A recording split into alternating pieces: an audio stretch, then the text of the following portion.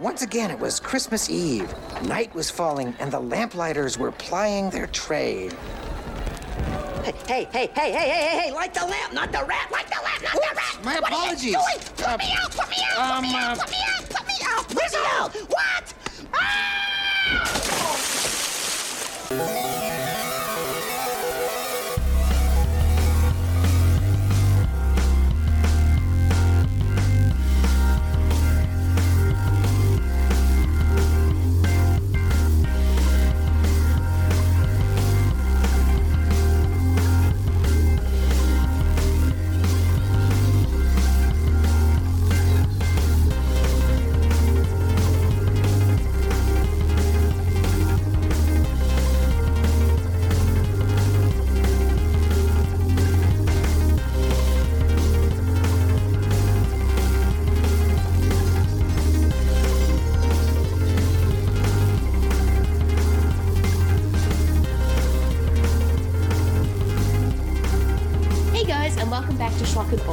The double feature podcast that celebrates all movies from the sublime to the suspicious. As always, I'm Lindsay Wilkins, and we're in for another Christmas triple. But this time, it's that special homemade gift you get, or actually watching these movies this week. It's more about our Christmas legends and how we tell them. It's a triple of Debbie Islett's Nativity, got to remember the exclamation point, Michael Dougherty's Krampus, and Brian Henson's The Muppet Christmas Carol. And here with me to get into the Christmas spirit is a scholar, podcaster, and all-around amazing person. It is Laura Cannon. Hey, how's it going? Hi, good. Thank you for having me. That was an amazing intro. My imposter syndrome is like, scholar, an amazing person. What is this? So thank you. Well, you did, in fact, do something I've always wanted to do and was very seriously jealous and loved the fact that you worked hard enough and you actually got to go away study abroad. So I was always just applauding you every time I saw something of you doing something. Like, I'm like, okay. Oh, thank you. I found out that I actually did pass, so I get to graduate in April. So I'm very excited. Excellent. Yes, just because, a little behind the scenes, you did send me one of your video essays, which was amazing, by the way. I don't think I actually told you how much I loved it, but it was so good. It was like a female version of looking at 3 movies of female-led folk horror, which was absolutely fantastic. Thank you so much. Yeah, that was for my dissertation thesis project. No, yeah, that was really, really fascinating. I think the movies was now I can't remember. One of them was definitely The Wind or The Prairie, one with the demon wind, which actually makes that movie sound more sillier than it actually is because it's actually rather terrifying. I think it is a very scary movie, but yeah, it was The Wind, Demons of the Prairie, Dearest Sister, yes, and Tigers Are Not Afraid. Yes, Tigers Are Not Afraid. Now I need to go. That's the movie I wanted to track down was Dearest Sister because that one looked amazing. Yeah, it's so good. Maddie Doe was her, I think her third feature. If you have you seen her newest one? I think it's called The Long Walk. No, I've got it on my watch list somewhere, but I haven't got around to watching it. It's very good. It's different than Dearest Sister is, and definitely you can like see her growth as a filmmaker. But yeah, I just love Dearest Sister so much. It's a ghost story, but a different kind of ghost story than I'd ever really seen before, and I just think it's brilliant.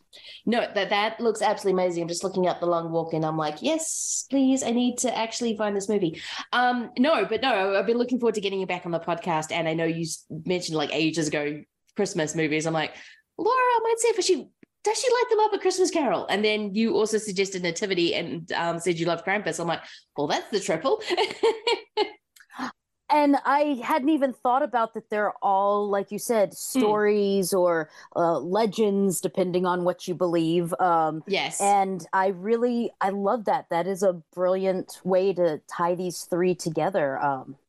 Yes. Yeah, and thank you for having me on here because I love Christmas movies, and I think Muppet Christmas Carol is one of my favorite movies. Not just Christmas movie, but favorite movies. I came to that conclusion when I was watching it last time. I think that's the point. This is just my favorite movie. It's no longer my just favorite Christmas movie, and I think it's just one of my favorite movies in general.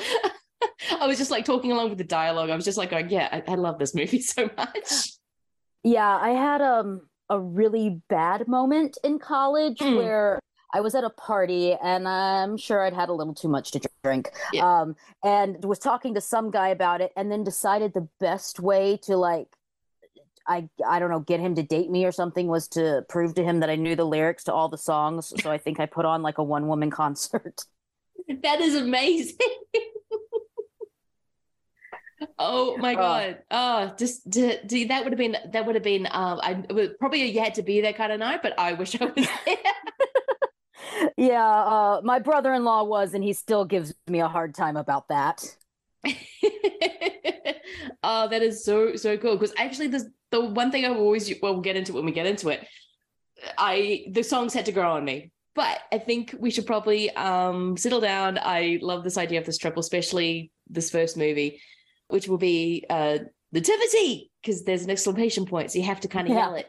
We're going to start with that one, then go into Krampus, and then, of course, the Muppet Christmas Carol, which we will probably nerd out a lot and gush and just totally fall in love with. But before, as I like to imagine, the curtains are opening. Laura, what would your trailer be for Nativity? So my trailer is going to be for a movie that a lot of people would probably say, like, why would you do this? This is a terrible movie, but I love it. It's All I Want for Christmas from 1991. Have yourself a merry little Christmas. It begins with a little girl. I bet you want to be a ballerina when you grow up, huh? What if I'm fat? What if my head's too big? Wait till I'm in 3rd grade. Then I'll pick a career. A little dream. Can I use the lap? Sure. No, we really gotta talk. You can't ask Santa Claus for that. And a little magic. To remind us Oh, you're back. I'm back. It's a Santa Claus, not Dear Abby. that Christmas is something to believe in. I had to see him. This is special. Not all mom and dad should get back together, but ours should. What is it? What's wrong with her? She was feeling fine, and all of a sudden... Is Mommy coming? Wow, you look gorgeous. Paramount Pictures proudly presents a movie about a family, about a wish. Has the amazing Lauren Bacall in it, Thora Birch, Harley Jane Kozak, and Leslie Nielsen as Santa Claus. Oh, I have seen this. I don't think I've seen this since 91, but yes, I do know this movie. It's not an amazing movie by any means, but it's, I don't know, I just love it. And that's, when I was thinking about these trailers, I was like, okay, what kind of fits in with the movie, but also what's special to me for Christmas? And so this is one of those movies. My sister and I, we just really love it, and we watch it every couple of years. And I feel like tonally they're complementary, even though they don't really have anything in common, but they both are very heavy on the Christmas theme, and so I think this would be a good trailer. No, I think it would be an amazing trailer. Yeah, I do remember this. I have vague memories. I haven't seen it since I was a kid, but I do remember Leslie Nielsen because I got very, very excited that he was in the movie. Yeah, because I was like, oh shit, it's Airplane Guy. Yeah. Basically, for those who haven't seen it, it's a story about two kids whose parents split up, and it's kind of a Christmas caper thing to get them back together. That's going to be an absolutely perfect trailer. How am I going to choose? Actually, I'm not, do I go for the, I going to go, actually, screw it, I'm going to go for my obvious one. This isn't really a Christmas movie, though I think for some reason it's just a joyful movie, and that is 1996's Matilda. Once upon a time, there was a girl named Matilda. Hi, Dad. Get in the car, Melinda. Matilda. Whatever. Who was extraordinary in every way. Pretty soon you'll be able to do any multiplication, whether it's 2 times 7, 14, or 13 times 379. 4,927. Wow. She can multiply large sums in her head. So can a calculator. But in a world where grown-ups make all the rules. I'm smart. You're dumb. I'm big and you're small. I'm right. And you're wrong. In a school where the principal In this school, I am God. has no principles. Yes, Miss Trunchbull. The Trunchbull used to be in the Olympics. Shot put, javelin, hammer throw.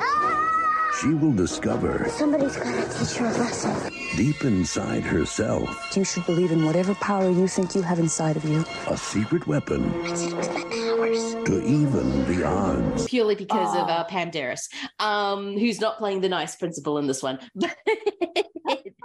Yeah, this is not a Christmas movie, but it's that really great family movie, which sometimes kind of has the same feel as that. And it's Matilda. This movie is still directed with a plum by Danny DeVito, and it's just incredibly sweet.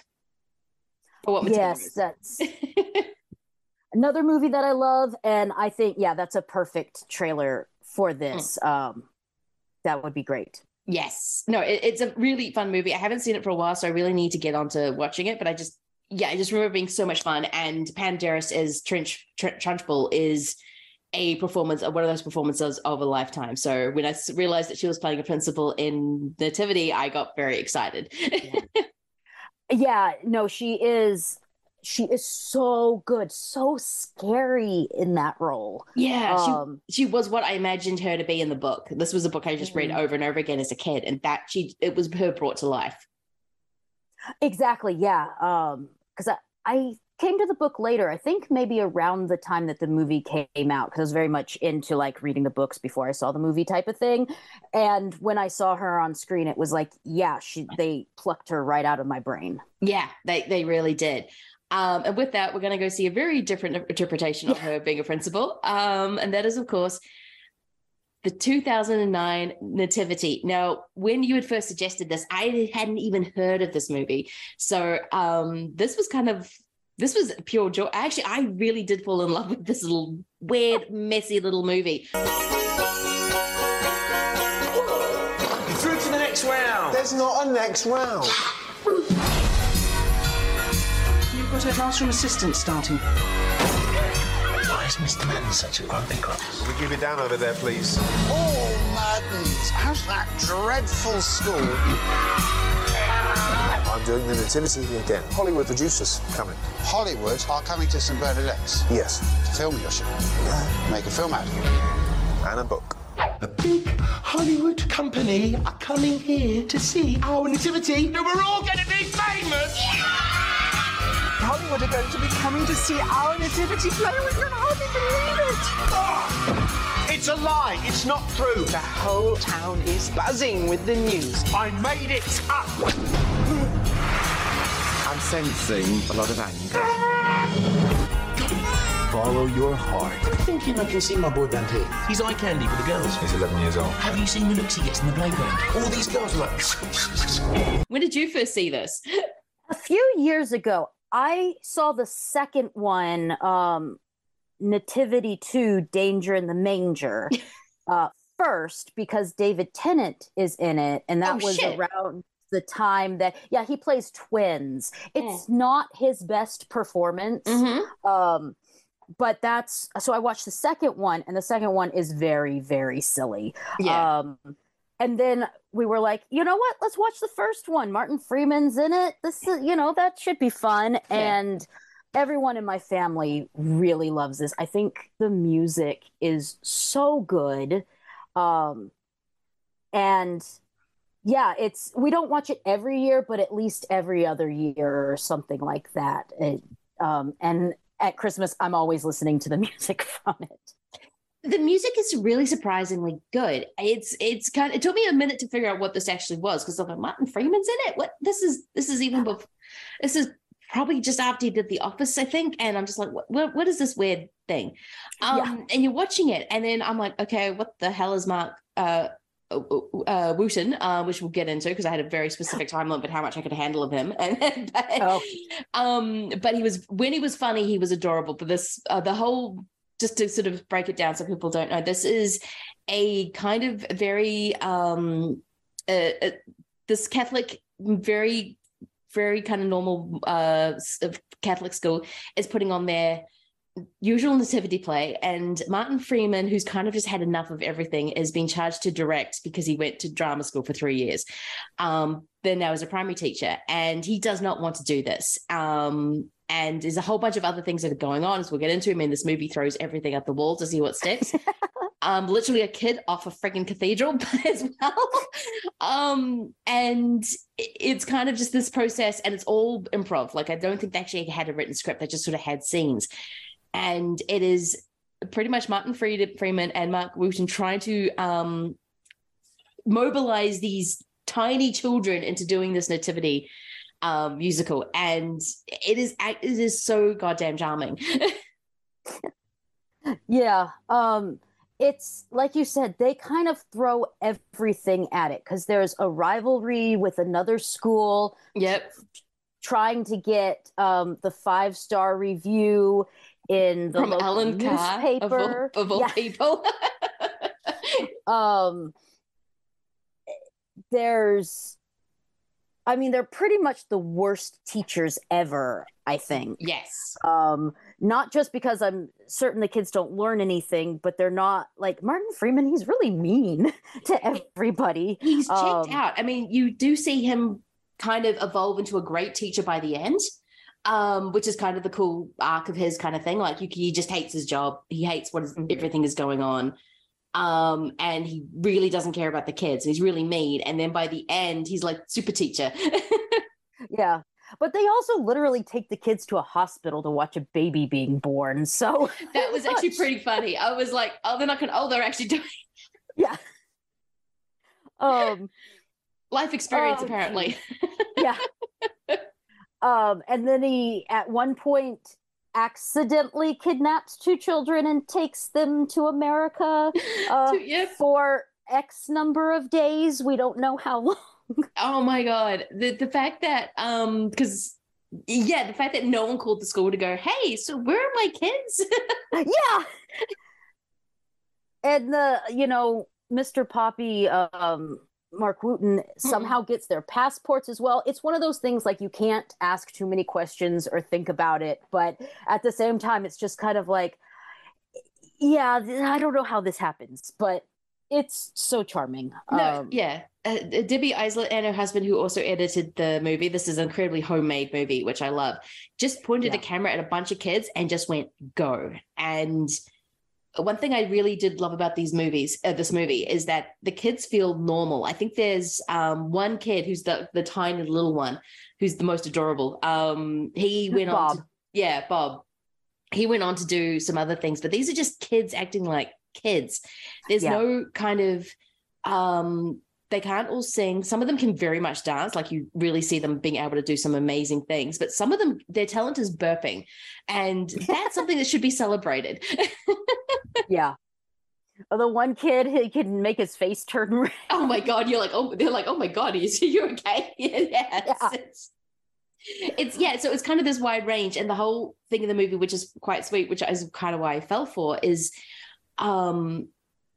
it's kind of, don't put pressure on your kids to be the best. Just let them be kids. And I think this movie kind of allows these kids just to be kids in the movie, which you don't see very often. I mean, yeah, Bob's the show off, and you can kind of tell he's the one who's got in front of the camera and went, oh, this is what I want to do. But everyone else is just kind of being a kid. And so when they fight, when they kind of talk, and when they do anything, it feels completely natural. It doesn't feel like they're putting on anything. Yes. And that's, yeah, it's really wonderful. The performances they don't feel like performances. No.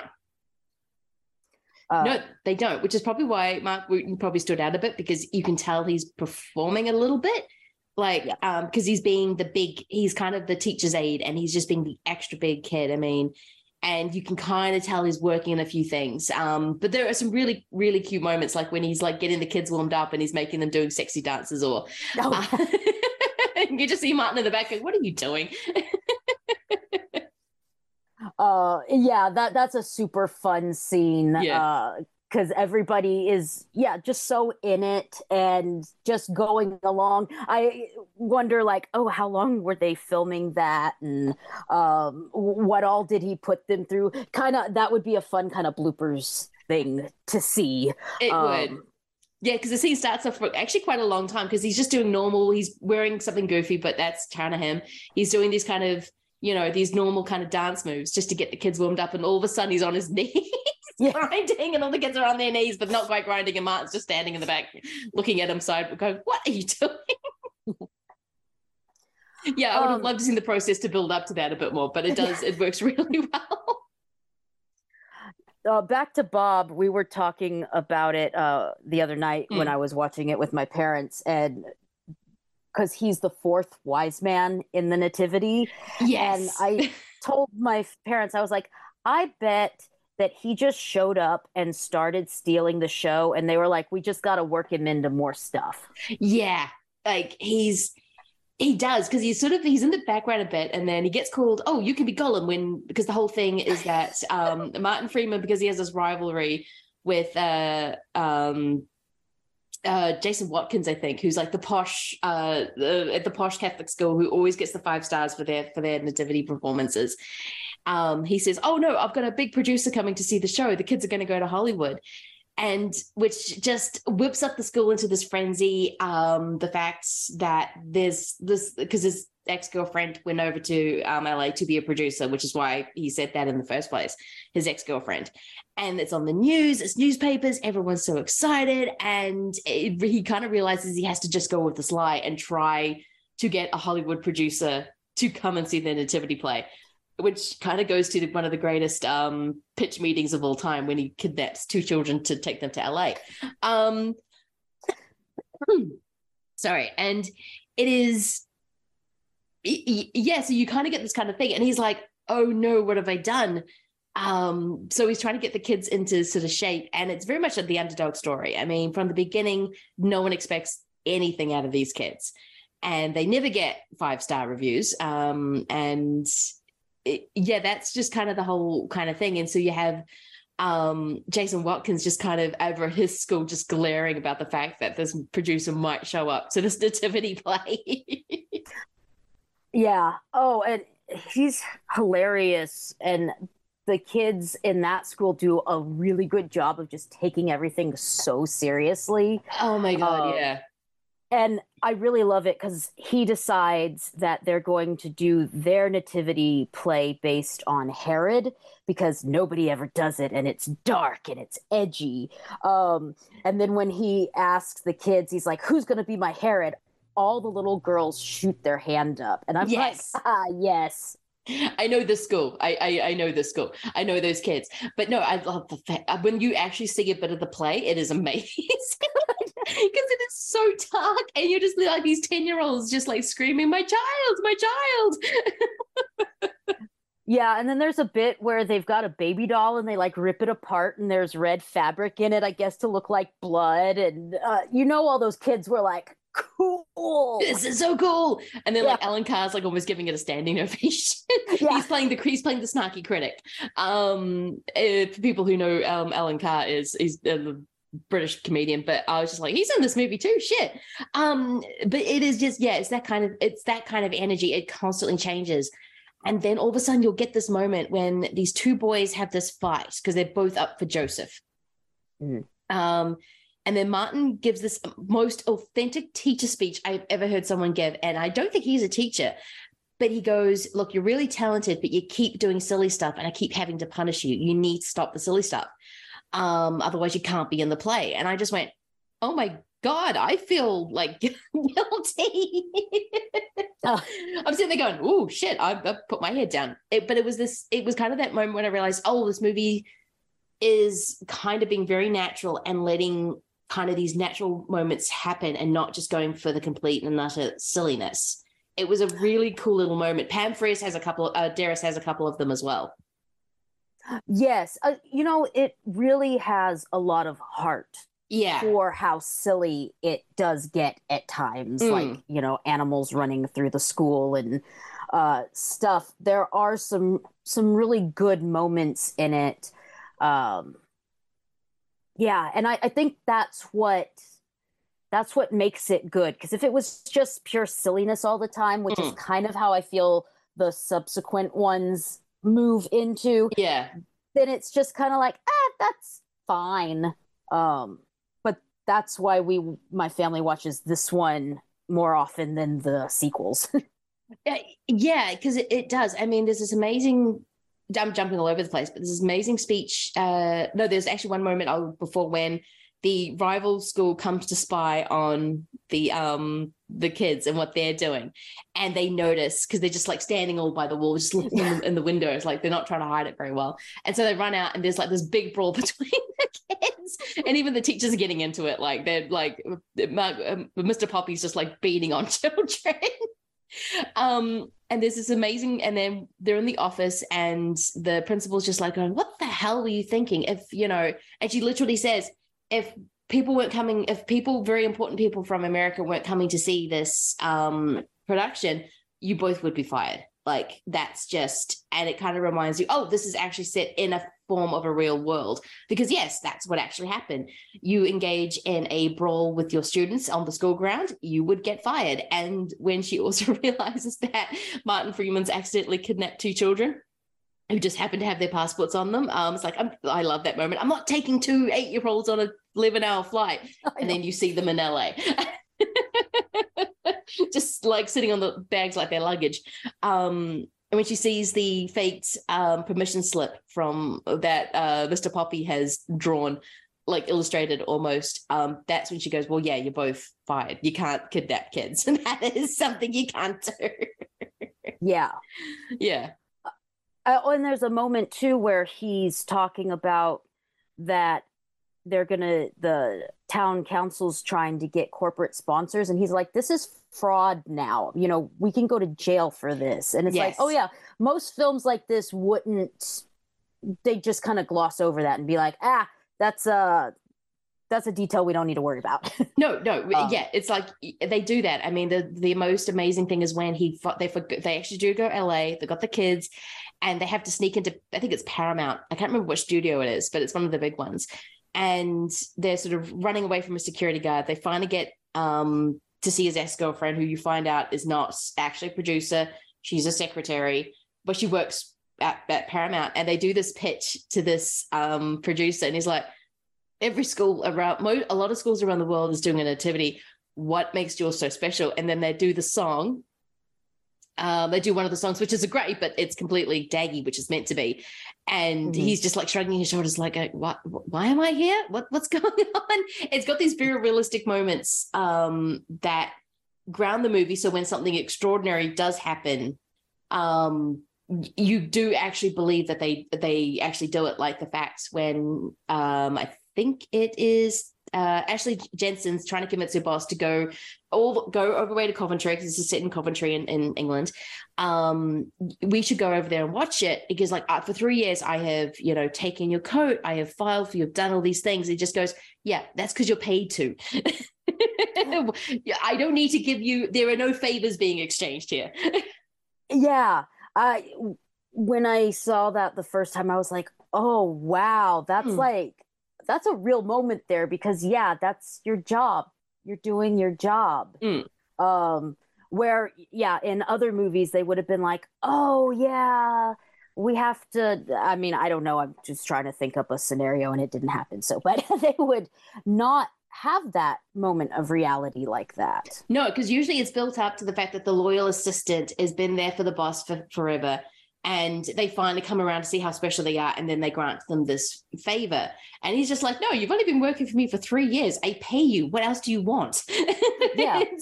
Yeah. And she says kind of the most, I'm not being loyal. I file for you. I take your hat and coat. I direct your meetings. He's like, yeah, I pay you to do all that. That's not special.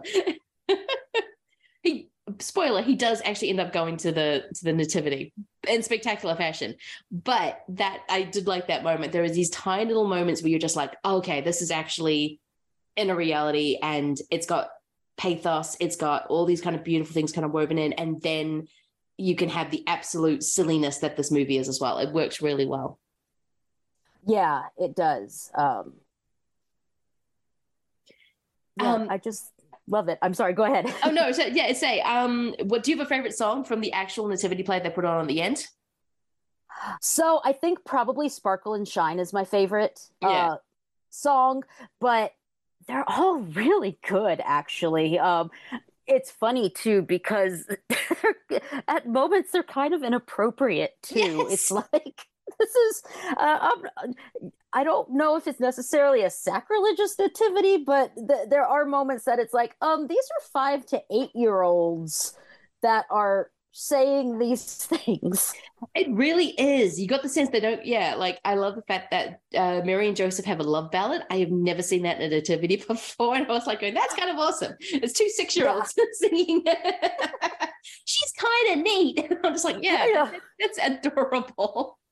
But yeah, this does feel like, and the British do have a really great way of making their kind of Christmas episodes where they do the nativity kind of sacrilege. If you've ever seen something like The Vicar of Dibley, does that constantly. And considering it's about a vicar in a small town, that is always funny to me. I remember, I didn't grow up in it because it came out in 1999. If it had a trailer, I might have used it. It's called The Flint Street Nativity from 1999. It was a TV movie, but they pretty much got every single big comic of the day, adults, and they played children putting on this nativity, and it's kind of like everything that could go wrong went wrong. And but it's also adorable and sad because you have these kids whose parents are getting divorced, who've got all these other things going on that they don't quite know how to grapple with, so they do it by just kind of acting out, pretty much just acting out when they're meant to be doing this thing. The most heartbreaking thing is you have the kid who's the narrator, and his mother didn't show up, or someone didn't show up, and by the end of it, he's just crying on stage. It's just, which it is, but it's completely believable because you can tell these things have probably happened over when you get 8-year-olds to do nativities. All these things would have happened. Like someone puts a lizard on the projector.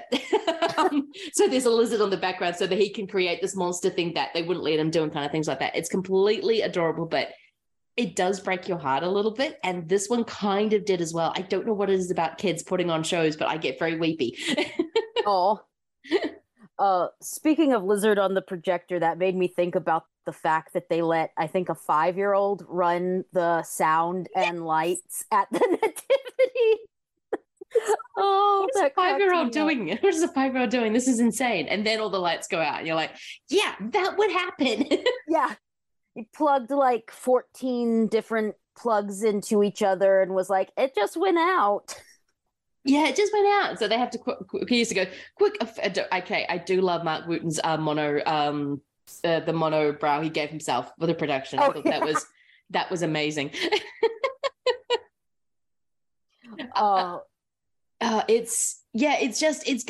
It keeps doing this thing where Mark Wooten takes the kids, Mr. Poppy takes the kids to see an actual birth so they can actually understand what it would be like during the nativity. But then they'll add a fourth wise man so they can do like a boy group so they can sing like a Take That kind of song, which I actually thought was friggin' adorable. They keep doing all these weird, silly things. Where did they get the camels from? Seriously.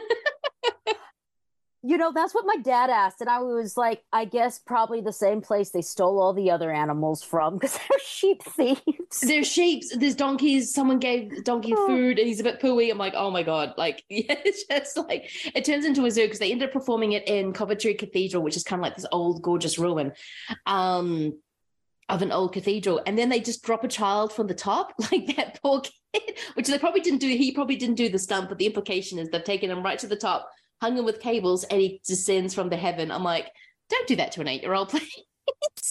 Yeah, the mom passes out. I'm like, yeah, that is a very accurate reaction. Yes, if you did not know that your child was going to be descended from the top of a tall thing and then dropped and then pulled back up, which is insane. But no, the show is just, it's kind of bigger than I think it was ever meant to be, but I think it kind of works. And that speech that Pam Darris gives at the end, when she kind of realizes it's going to happen whether she likes it or not, all the cities, even though there's no producer, all the cities kind of getting behind these kids. And she goes on stage and says, okay, make sure you don't expect too much. They're 5-year-olds. And then she slaps her hand and goes naughty, which is kind of a way a teacher, like every time I serve a teacher, I know because they're talking to me like I'm a child, and I've got to go, no, they're teachers. This is just how they talk to people because they have to talk to 6-year-olds all day. There's a way you talk. And she does that. And no, we've always sort of said, don't expect too much from our kids, but look what they've done. And I think this is going to be the best show because we actually believed in them. We actually sort of said, you can do this. And I think I was like going, oh, this is like the nice Miss Trunchbull. I love it. She says, each of these children are a little pocket of stardust. Yes, it is such a beautiful line. And it is all about kind of these adults who are kind of all jaded, except for Mr. Poppy, who just never grew up, lives in a caravan outside the school, which I'm like, that is the most British thing ever. And really dodgy, by the way. Jesus Christ. Yeah. And he never grew up, but everyone else is kind of just having to remember what it's like to be a tiny person and how you see the world and how everyone's just constantly putting this pressure on you to grow up quickly and not let them be kids. I mean, the amount of times the kids just change their mind and just like, no, I don't want to go on stage. No, this is not the one that always wears the hat. And he's like, you know, have you done this? Have you calmed down? Have you breathed? Have you taken off your hat? She's like, yeah, I tried that. It's just... It's or did you try a different hat or something? I can't remember what he said, but it was sort of watching Martin Freeman actually treat the kids individually and not just as this annoying lump, and kind of realize that he loves teaching. I think that was kind of what made this movie for me. It was just what Martin Freeman, good actor. Yeah, very much. Like if anyone had any doubt, that you can clearly see it in this film, especially since he's the main one doing, like, I don't want to say actual acting, but like Mr. Poppy is a very big character. Yes. Where Martin Freeman is doing a much more realistic style. And there's just moments, there's a moment where he's watching the kids, they're filming a bit to try to send to Jennifer to see if they can entice her to come. And he just walks out of the room. He looks, as good as this character typically looks. And then he puts his hand on the wall and he just breaks down. Yeah. And it's like, oh, that is a moment there. It really is. I mean, he's the one that is kind of carrying this movie and kind of the dramatic elements of this movie. I mean, yes, you watch this movie and it's very silly a lot of the time. And you've got Mr. Poppy, Mark Wooten, just kind of running around being a crazy person. But then it's Martin Freeman when he's kind of quietening down, he's having his alone moments. Like, you can tell this is a person who's going through a lot of stuff. Like, he's still not over his breakup. He's not, he's kind of got the sense that even though at the beginning he says, oh, I want to be a primary teacher, he's kind of realizing, oh, is this actually what I actually wanted to do with my life? Oh God, did I make a mistake? And when he's actually watching the kids get excited and everything, and walks out and just breaks down, it is such, I'm like, oh, okay, yeah, this movie kind of, it just keeps grounding itself in just the right moments where you just need it to, so it's not completely all up in the air. Yeah, so when they do bring camels into the movie, you're like, where did they get the camels? Right, yeah, you're right, okay, I accept this. I want to mention real quick, there's so many film references in this and musical references. It's really funny. Surprisingly so, yeah. Because at one point, I think it's when they're going over the reviews of the other school, and it says something about Gordon Shakespeare's Three-Color Trilogy. Yes. And then there's another, I didn't write down the exact line, but they say something about Weber and Rice. And this is the first year that I had caught that. And then he tells one kid, because the little girl with the hat doesn't want to go on. And so he tells one of the little boys, like, you have to go on in her place. Yes. And he goes, but that's a girl's part. I'm not going to do that. And he says, well, you already look like Barbarella. So what difference does it make? Because he does actually look like Barbarella in that moment. He does. He's got, so yeah, it's kind of, it does, but it's also got those kind of things of, that's what a boy would say, even if he was looking like Barbarella. He's like, I don't want to play a girl. I'm like, look at yourself. What does it make a difference at this point? it is.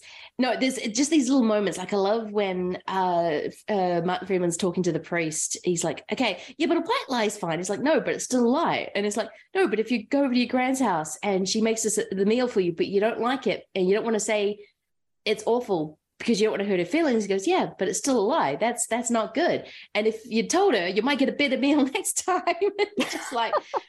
Yeah, it's just these little moments like that I think that just make this movie really, really great, as well as kind of Martin Freeman you can tell he's carrying this on his shoulders. But I think Nativity is kind of, it's a great movie to watch at Christmas because it does everything a Christmas movie is meant to do and meant to make you feel. But at the same time, it's actually surprisingly quotable. But there are all these little things that you miss. Like I think I missed the Weber and Rice bit. I noticed the Three Colors trilogy. I'm like, of course I did. But I missed the Weber and Rice one. Yeah, it's definitely one of those fun movies where there's stuff for the kids and there's stuff for the parents. So like everybody can be entertained. Exactly. It is kind of the definition of what a family movie is. And I guess anything else you want to say about Nativity before we go on to the other Christmas movie, family movie, in quotes? No, I don't think so. It's just so much fun, and I really recommend people check it out. Let's see. Oh, I was going to say just real fast, just about the set design, because I think it's gorgeous. Like there's so much Christmas stuff everywhere. Yes. I just worked on a Christmas film in the set department, and decorating all that, it's like, I'm just giving a call out to those set designers because they did an amazing job. It's really hard to make it look like Christmas threw up everywhere.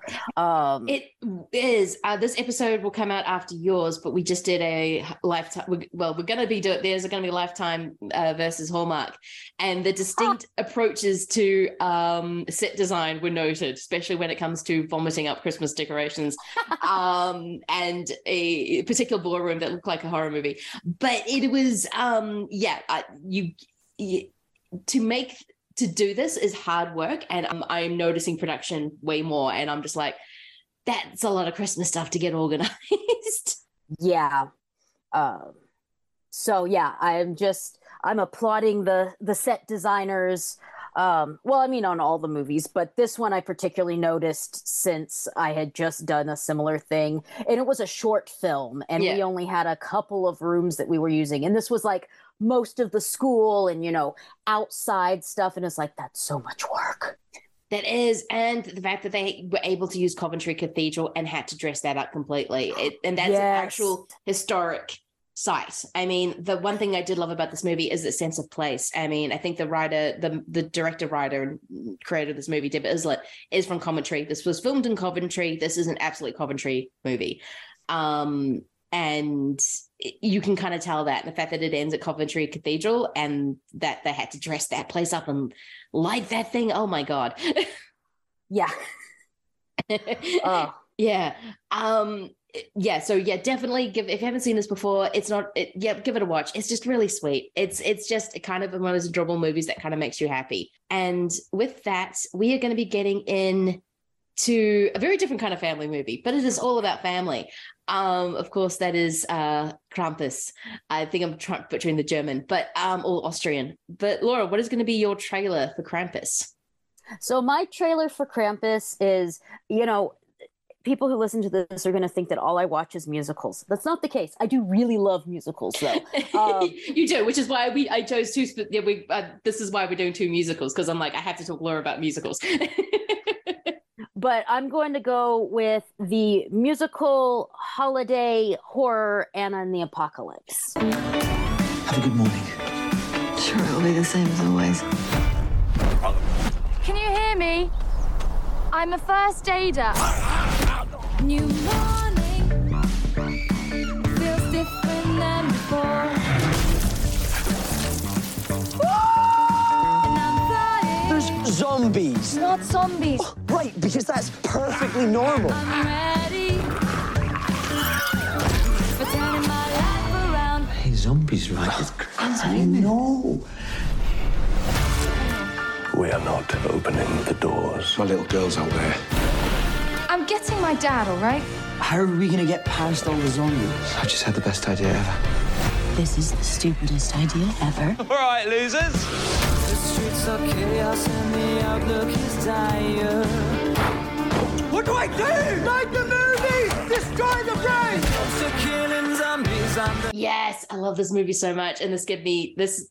Yes, I love this trailer. Talk about it. It's so good. So it's a holiday zombie movie. Anna she wants to get out of the small town that she's in, although it doesn't seem terribly small, but she's got big dreams. I think she wants to go to Australia for a year. And she wants to go abroad. She wants to see the world. Yes. And so there's an amazing song about that. And the zombie apocalypse happens, and there's a hilarious scene where there's this guy in this like giant snowman costume that is the first zombie they encounter, and they end up attacking him with like a seesaw. And it's just so good. It didn't get a ton of attention when it came out, but I think it's kind of getting a cult following now. But yeah, the songs are great. I think it's really funny. I'm not a huge fan of zombie movies, so this is one of the ones that I really like. Yeah, no, I completely agree. Like, I sort of heard rumblings of it when it came out. It's like, oh, you need to check this movie out. I'm like, okay, zombie musical Christmas, okay. And then when you finally sit down and watch it, you realize that it does all of those things really well. It's a great zombie. Yeah, I'm not the biggest fan of zombies, but when I watch a good one, I'm like falling in love with it. Like, say, Train to Busan, of course, all the Romeros. So it does that zombie stuff really well. There's kind of got the gore you want. It's really funny, and you really fall in love with these characters, especially when you're watching the process of all these kids who are about to graduate college or leave college. They realize their dreams are going to have to change because they're in the middle of a zombie apocalypse. And then the songs are bangers. I can't remember all of them, but there's one they sing in the cafeteria. After watching it, I almost played on repeat. It was just really great. Just a really great, solid movie. And it is really funny. And it's got that kind of great horror thing when it's got a lot of heart, so you just fall in love with everyone in the movie. Yes, it's one of those where almost every death it really hits you. Yes. There's nobody in it that you're just like, I didn't really care about them. They're all like, no. Yeah, every death matters. And when horror movies can pull that off, I think it's a magical thing. Anna and the Apocalypse is a fantastic, fantastic movie. I love so much this trailer. So, what am I going to go? Okay, I am going to go for.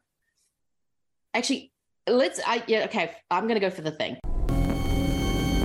100,000 years ago, it found its way into our galaxy.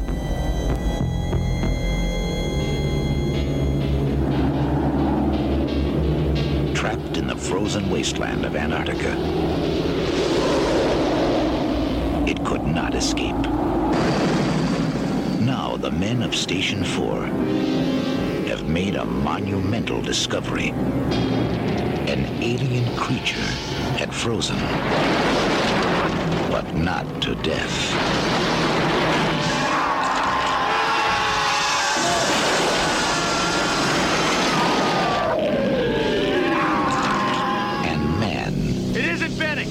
Is the warmest place to hide. I think of this as a nice. Christmas movie, and Krampus is definitely riffing on The Thing. I don't think a filmmaker can now, if they're making a sort of a almost siege movie with snow, that they're going to be like, well, we're doing The Thing. It's a classic for a reason. Again, a movie that very much got looked over when it came out and is now considered one of the greatest horror movies of all time. And yeah, it kind of is. That is an excellent choice. And yeah, that was one of those movies I put off watching for a really long time because I was like, I don't know. And then when I finally watched it, I was like, this movie is great and terrifying. I didn't know that one of my greatest fears in life was to become, for my head to turn into a weird spider thing. But now it is. Now I know that. Yeah. Now you're prepared. No, I remember watching this. I might have been in my early 20s. We didn't finish it with me and my dad. We just got up to the dog scene in the cage, and then I pretty much fell behind the couch. And my dad was like, "Yeah, we're not finishing this movie." I'm like, "Nope." And it took me a few years to go back to it because I hadn't seen anything like that. I was just like, yeah, I've never thought. Ever since then, I've always been slightly afraid of huskies. Apparently they're the best. That. Yeah, they're apparently the best dog, and I just giving them sideways look and go, "You're a thing, aren't you? You're gonna like turn into like a big monster tentacle thing, aren't you?" So much tentacles in this movie.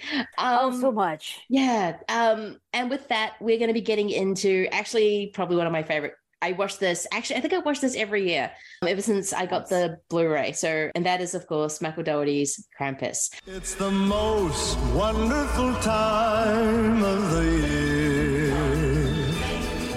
with the kids jingle bells. Merry Christmas! Looks like Martha Stewart threw up in here. This is delicious, honey. It's a little dry. Well, mine's delicious. Mine's dry. Do you want to trade? It's Christmas. It's Christmas. It's Christmas. With those holiday greetings and with 12 people stuck in a house with no heat and no electricity. Or food. There's plenty of leftovers, Howard. Beer it is. It's the weirdest thing. There's no cars, no people. How long can this keep up?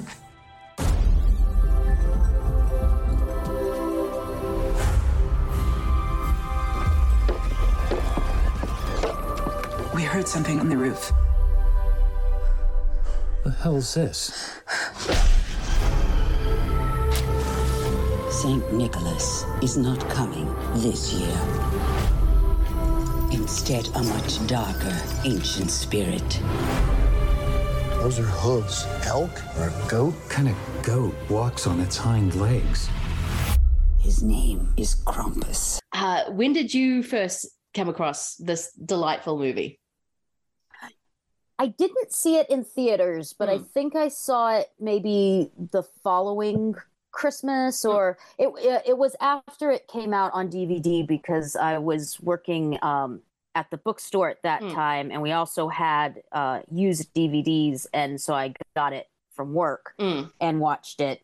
And then I watched it with my sister and my brother-in-law, and then I immediately took it home and told my parents they had to watch it because I thought it was really funny. They didn't enjoy it quite as much as I did, but I think it's really, I like it a lot.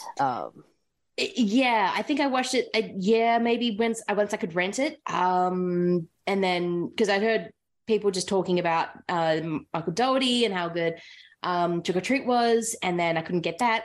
So he's put out a Christmas horror movie, and I'm like, what's a Krampus? And then, of course, now every single Christmas horror movie has a Krampus in it. But didn't know what it was at the time, and was kind of delighted by it, especially because I wasn't expecting Toni Collette or Adam Scott to be in it, and they kill it just because, well, Toni Collette especially because she's friggin' Toni Collette. But yeah, it was just one of those movies I'm like, oh, this is really cool. It's doing that family movie thing, which you can watch as a family, but then it's got this really kind of hard-edged horror, and the creature stuff. I mean, that Jack in the Box thing still kind of gives me the shivers. Yeah. It's terrifying. He makes this noise, and it's not normal. He eats people. I'm just like, oh my God. Yeah, because the face of it isn't terribly scary, but the fact that like its mouth unfolds and it has giant teeth and stuff. Yeah. I'm just like, no thanks. Nope. Yeah, and I was kind of surprised by that in a movie that kind of and that's what Michael Dougherty was going for. He said, I wanted to make a family Christmas movie with horror. And yeah, he does. I mean, the creature designs in this are amazing. And it feels kind of very much like the show The Good Place, as in these people aren't horrible, but they're horrible enough. That's a very good comparison. Yeah, because at the end of this is either like the third or the fourth time that I've seen it. I was like, they're not great, but this seems like a very harsh eternity for them when they're just kind of like normal, unpleasant people. Yeah, I mean, it's just generally like the whole thing is families get together at Christmas, and sometimes families don't get along. Families, different wings of the family can be in different economic stratas, social stratas, political stratas. Like that makes it very clear that.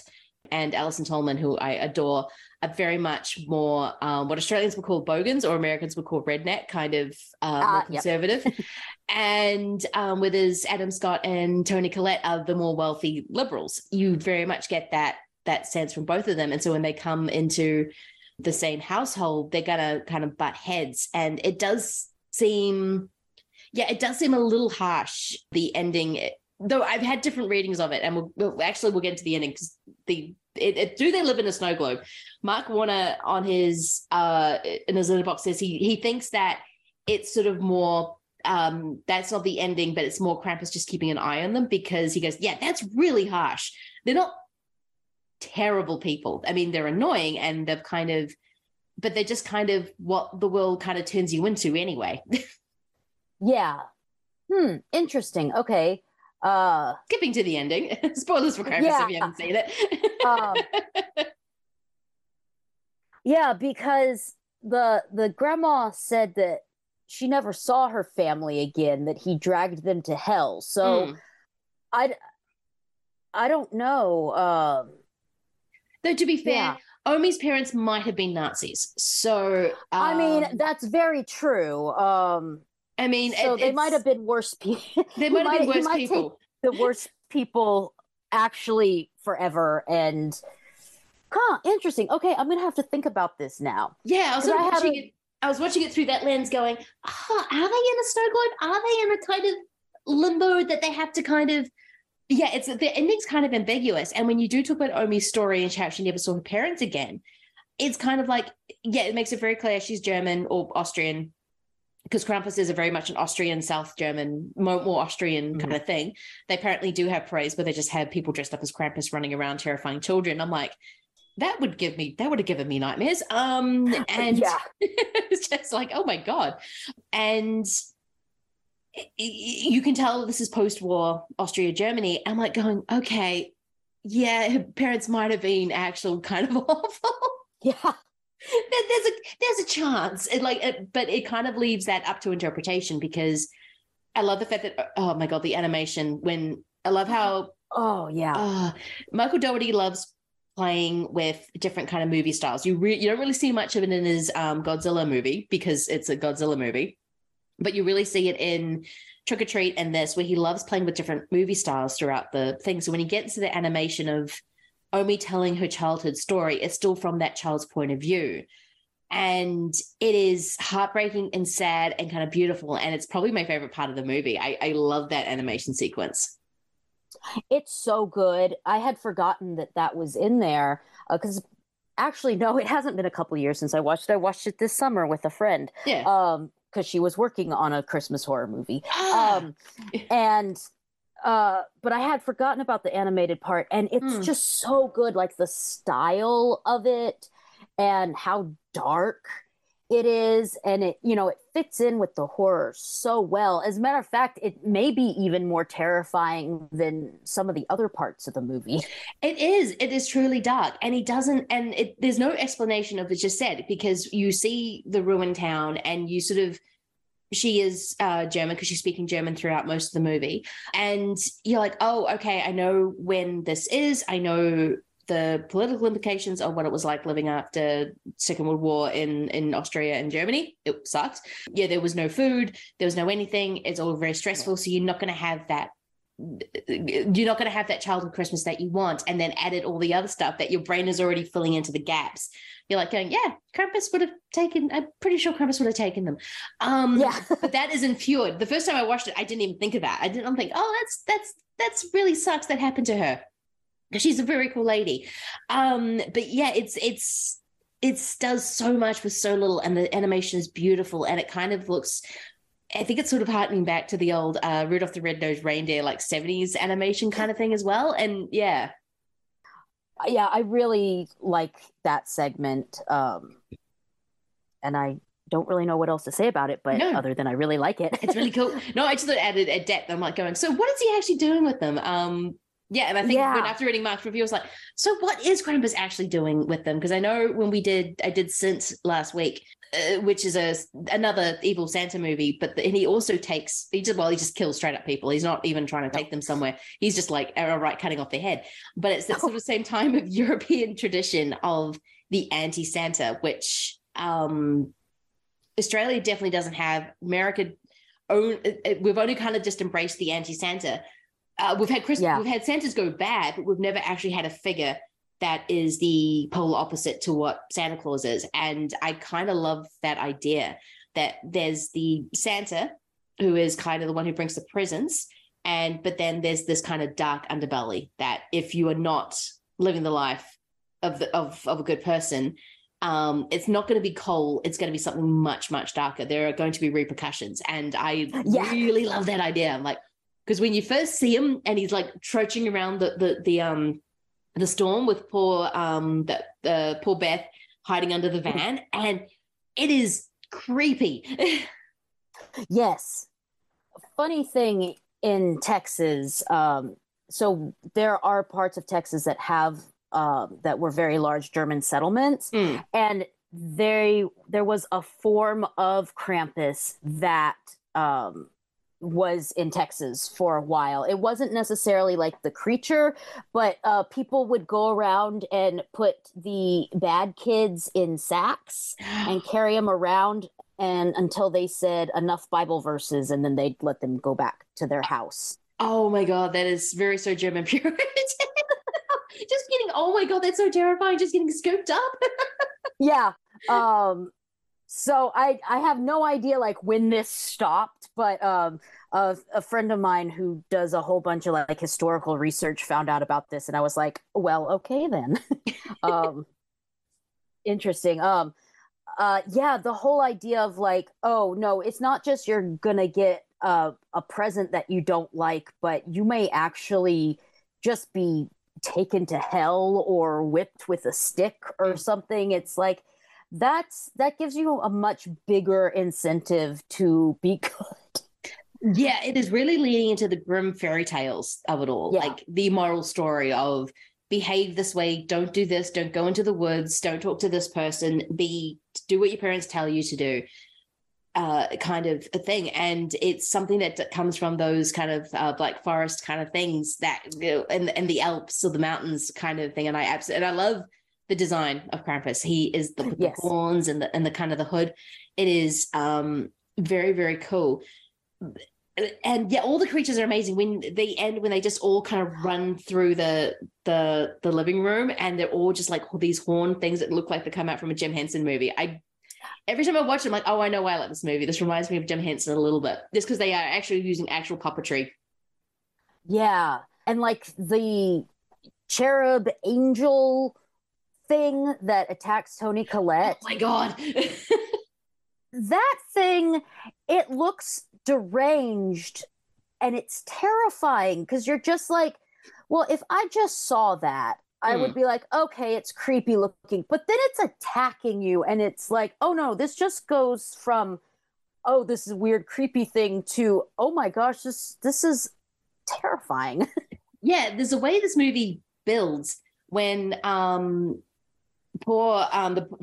little boy's taken up the chimney, and it sort of starts off really cute because you see like a gingerbread man just like hanging out and he's alive and he's being all kind of, you can tell he's not up to mischief because he's got a face, but he's up to mischief and he's hanging because why would he be hanging from a friggin' cook in a chimney? Yeah. And of course the little boy does the most Augustus Gloop thing and starts eating it, and that's always the sign of a bad kid who just finds random food. And that's always the thing that got me, because I'm like, oh God, if I was a kid and I just found a random gingerbread man, yeah, I might eat it. That might happen. I'd be pulled up the chimney pretty quickly. That's such a hilarious moment too, because when the gingerbread man realizes that like a bite's been taken out of his head. Yeah. I love that it's not that he's in pain or anything. He's just like, what? He's incensed. Yeah. And then it's like, okay, well, you're going up the chimney, kid. Yeah. Yeah. And then the scene. Oh, go ahead. Oh, sorry. The scene where they're trying to pull him back down is so intense. Like it flips tones really quickly. Yes, it does. It goes from being like, okay, this is kind of funny horror to like, and everybody in this is giving it their all. It's because these are like Adam Scott and Toni Collette and everybody in it. They're good actors. And they're not acting like this is beneath them or anything. They are in it. And it just like elevates it that much more. Yeah, they really, really are. I mean, I love every single performance, and they know kind of what role they're playing, and they know how to play it.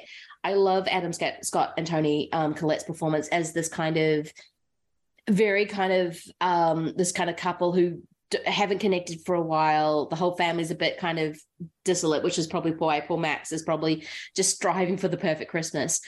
But I really love Alison Tolman's and also Conchetta Ferrell's performance, especially Conchetta. Like, she reminds me of my nana, like this kind of no bullshit, I'm just gonna cause all this kind of ruckus and tell you I don't like your food kind of woman. But Alison Tolman plays it with so much. I fell in love with her when I watched her in Fargo. She's first season. She's amazing. So she turned up in this, and the moment when she's letting the kids kind of watch the iPad because they've got no power, they're stuck in this kind of very big dark house, and Toni Collette's going, that's going to run the battery out. She's like, well, you might as well enjoy it when you have it. And that kind of says everything about her character, that she loves her kids, she's loves her family. She may not be as polished as her sister, but they are, you can tell that is kind of at the forefront of her everything. It's just, I'm just going to take care of my family. I have a lot of girls, which is probably why David is so obsessed with this, trying to get his son back. He's like, the one boy, even the dog is a girl, and that kind of thing. But even the girls who are complete tomboys, they embrace. And it's just this kind of, it's a very, even though they're an annoying family, you can embrace them really easily because you can tell they absolutely love each other. And I just love the performances. I think they're great. Conchetta's amazing. She's hilarious. She steals every scene she's in. It's like, just like, can we just eat something normal?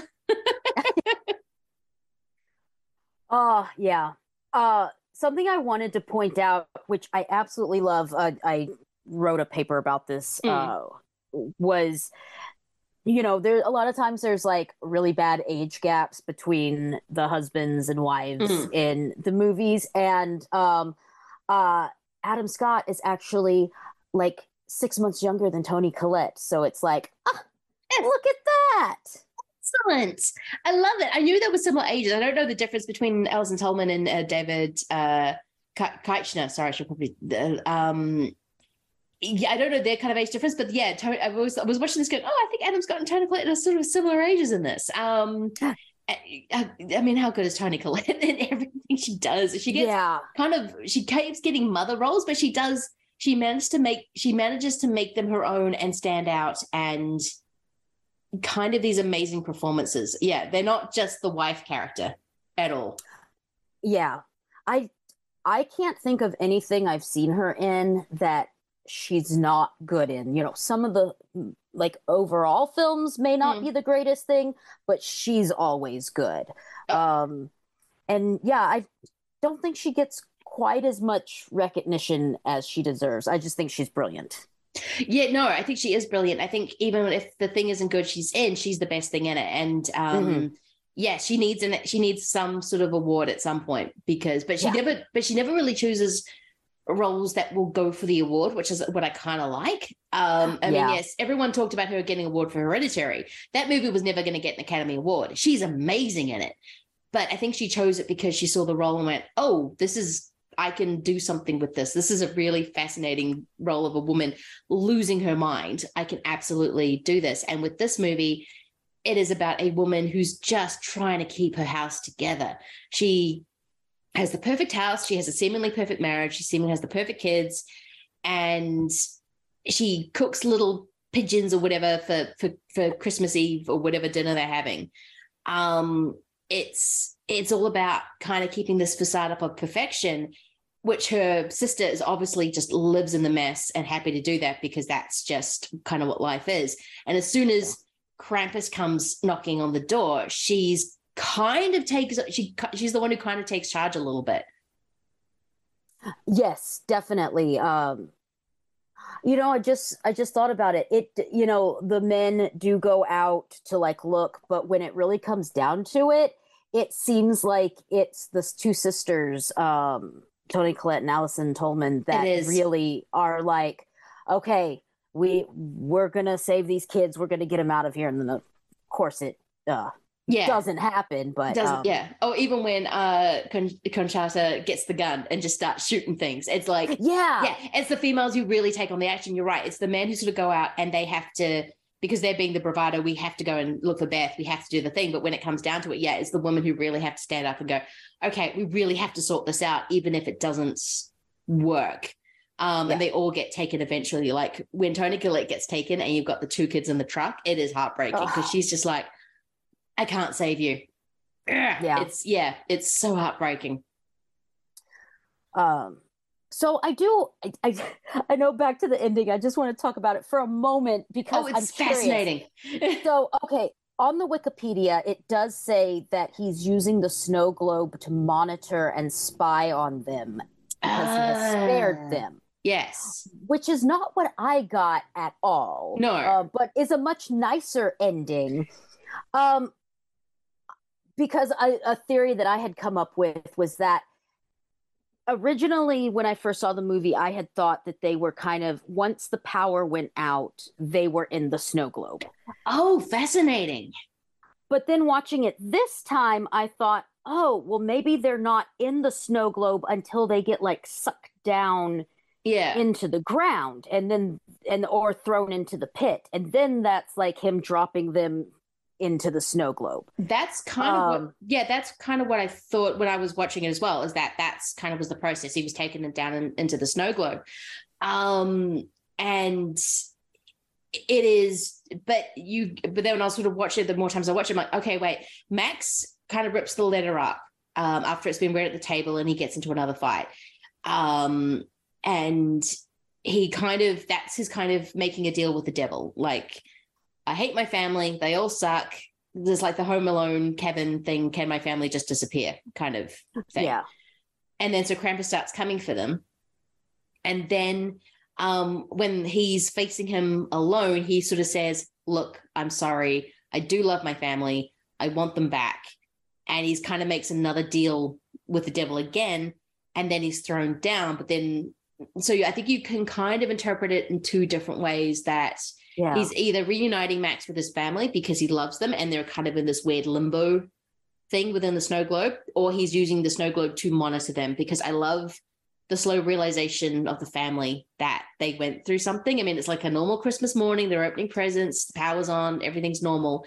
And then when he sees that bell, when he opens the present, it's got the bell. Everyone just kind of goes very quiet and starts looking around of like, oh no, we went through something. So I think I love the ending because you can actually interpret it a couple of different ways. There's no one way to go, oh, this is it.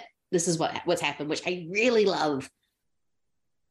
Yeah, it's things like that are what allow movies to be like kind of watched over and over again, because it's like, oh, what's new for me to discover this time? And I feel like this has a lot of that.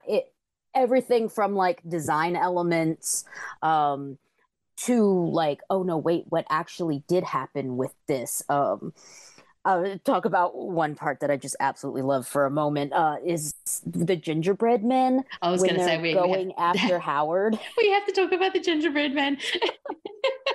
Oh, they're so psychotic. They're amazing. I'm kind of surprised that no one's tried to do a spin-off. I'm glad they haven't, because I don't know if you could build an actual story around these guys, but they are absolutely psychotic. The fact that they get a nail gun, I'm like, oh no, this is not going to go well. Yeah. And then, they're on fire and they're still like coming after him. It's just, so funny. I love that part. It's like just the perfect mix of humor and scary and touching in this. And I didn't realize that the director had also done Trick or Treat. I adore Trick or Treat, so that makes so much sense. Yeah, I saw Trick or Treat after this because I know a few people who still saw Trick or Treat first absolutely adore that movie more than this one. And I saw this first, so I adore this movie. But Trick or Treat is so well done. The fact that it is an anthology, but it's connected, but it's kind of told out of order as well. And the fact you can tell he loves monsters because Sam has now slowly become a Halloween icon. Like you can see him everywhere, and he's adorable and menacing at the same time. And I think this is what these creatures do. Like you can tell he's such a monster kid that he just likes making monsters, which, yeah, I don't hate King of Monsters. I think it's a very messy movie, but I think when the monsters actually work in the King of Monsters, the Godzilla, I think it works. Like when Godzilla's swimming up to the submarine thing they've got in there and he just looks at them and then goes away, I'm just like, that is perfect. That is Godzilla. It's just like, yeah, I see you. I see you there. I'm sad to say I haven't actually seen that one yet. I have, I don't think I've actually seen any Godzilla movies. All right, that's going on my list for this year. This coming year of something I need to work on. A trait. You are in the evolution of the Godzilla movies is absolutely fascinating. The first one is this amazing metaphor for the nuclear bombings of Nagasaki and Hiroshima. And then then slowly over time, he just becomes a hero and starts hanging out. It's amazing. Love it. Yeah, it's the Godzillas are fascinating movies because they are so over the place, and Godzilla is kind of changes for what is happening in Japan at the time, whether they want him to be a hero, whether they want him to be a villain, whether they want him to be something else. Aliens and weird pod people get him. Oh, they are wild. All right. Well, that's going to be a fun journey for 2023 then. Mothra. You're going to fall in love with Mothra. She's amazing. Like I love Mothra so much. She's my favorite kaiju, actually. She's just a big moth, but she's awesome. Her wings just like blow over buildings. It's amazing. Nice. Yeah. But I guess getting back to Krampus, it's just kind of, it's what I want from this type of movie. I love how the tone changes. I love how cozy it is. I mean, yes, we were talking off mic about how my Christmas is summer and the sun is streaming in right now. It's going to be a really warm day, but I can put this on and I feel cozy and safe. Though safe is not the right word because those puppets and creatures, especially the Jack in the Box and the way his mouth can kind of, you're right, unhinge from his face. Yeah. I'm just like, no, I don't like that. Don't like that at all. But it definitely has a coziness to it that I love.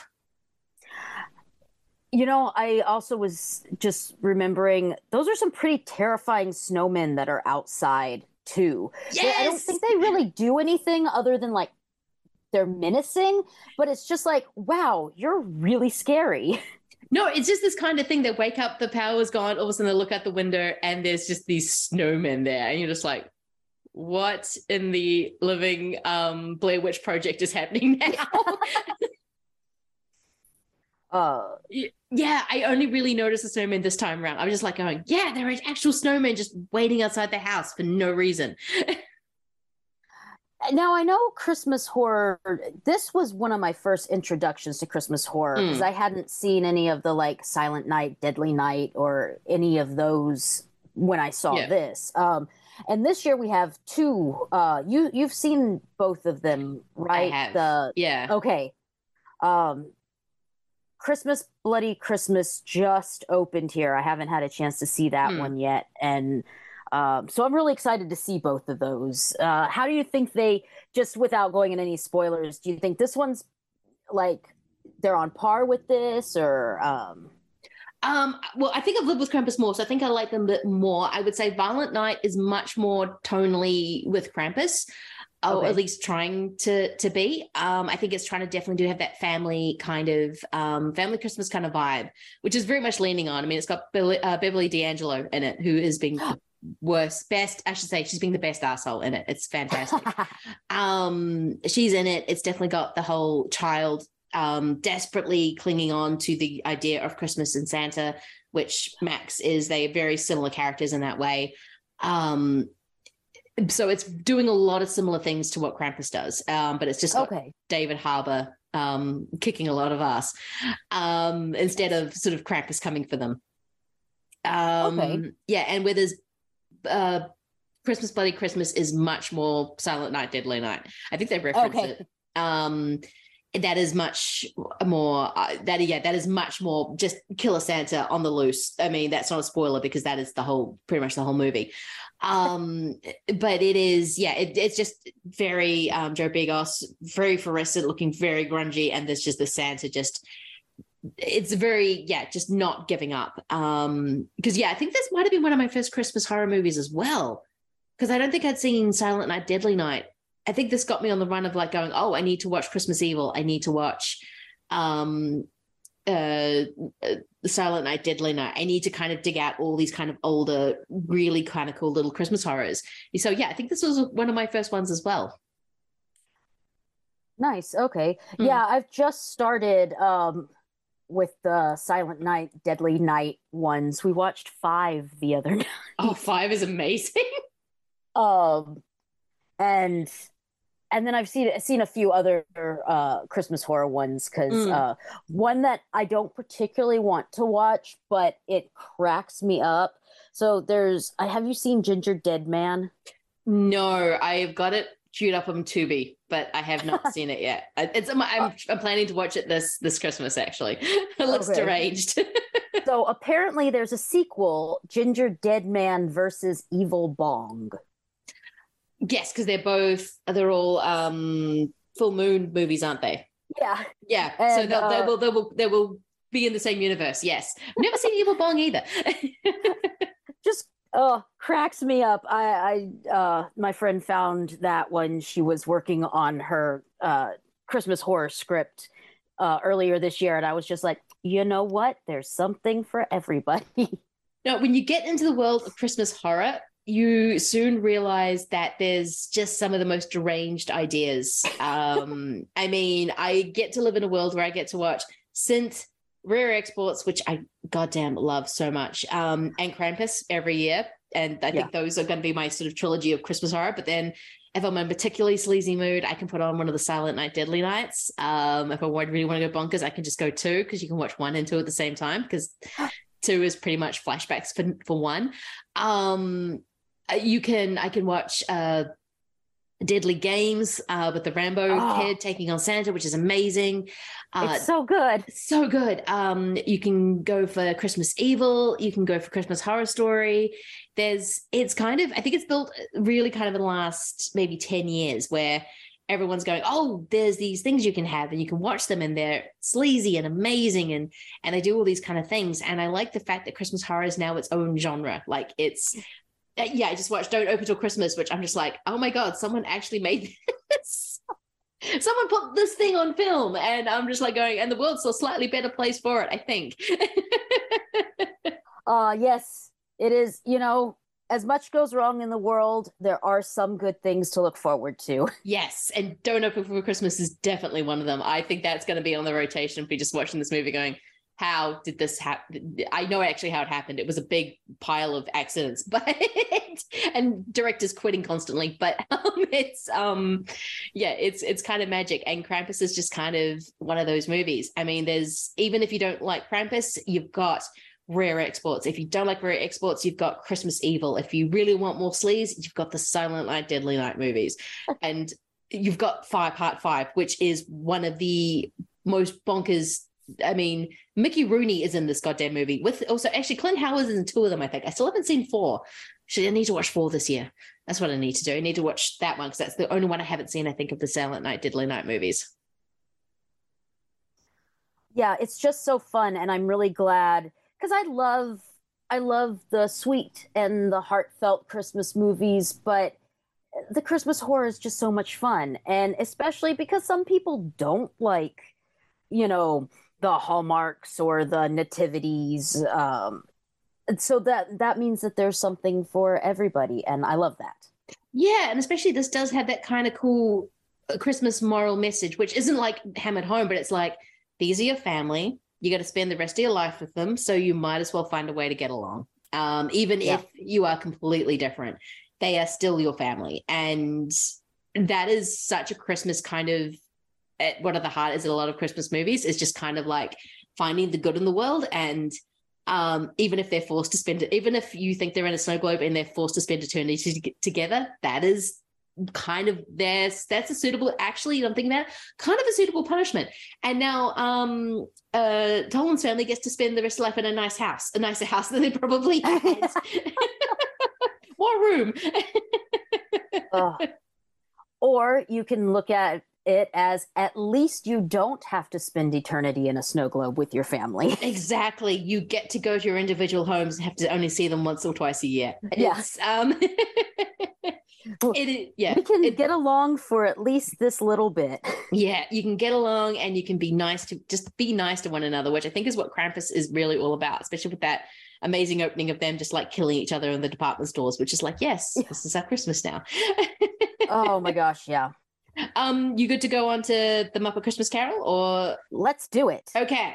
And with that, we're talking about the meaning of Christmas. We're going to get into the ultimate movie that is about the meaning of Christmas. And that is, of course, well, as we said right up top, one of our favorite movies of all time, Muppet Christmas Carol. Now, Laura, what are you going to show for your trailer for Muppet Christmas Carol? So I'm going to show, it's actually a TV special from 1974. It's a Rankin Bass production called 'Twas the Night Before Christmas. Dear editor, Santa Claus is a fraudulent myth rooted in... Enough! Write another one, right away, apologizing. But I can't. Why not? That letter was true. You don't know as much as you think because you only think with your head. So you have a lot of trouble believing in things you can't see or touch. Like, for instance, what things? How about fairies and leprechauns on St. Patrick's Day?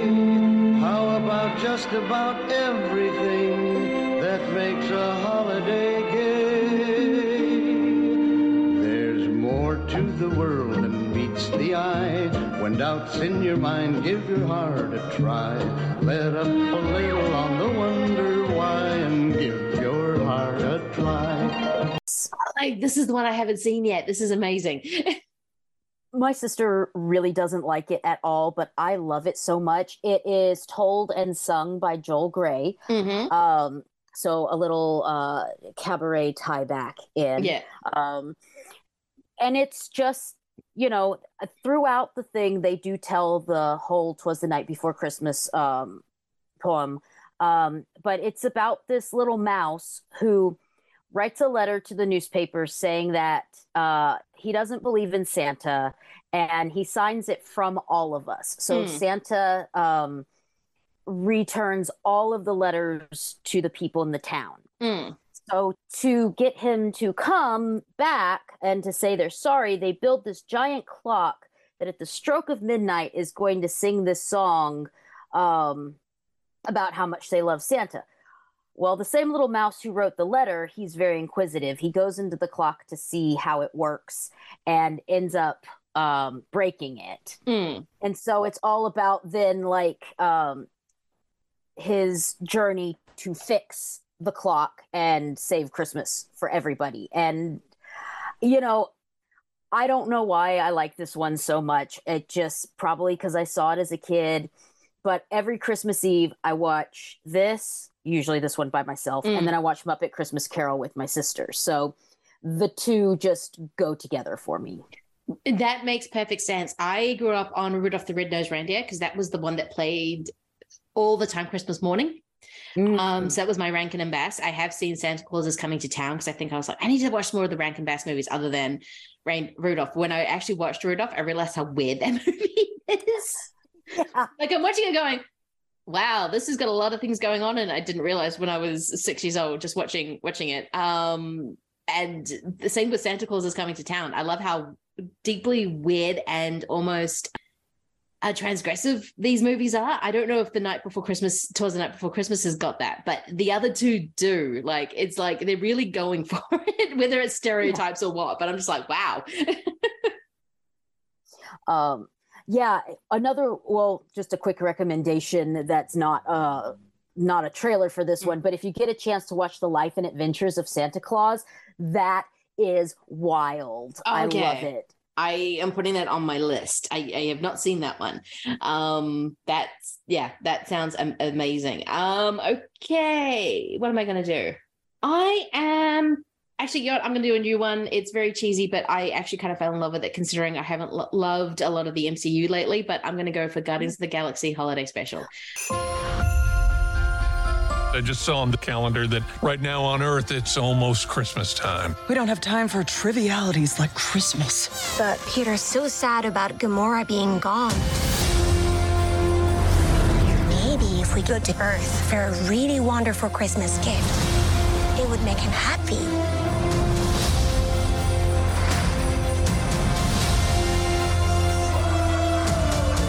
Something special he will never forget. What about someone special?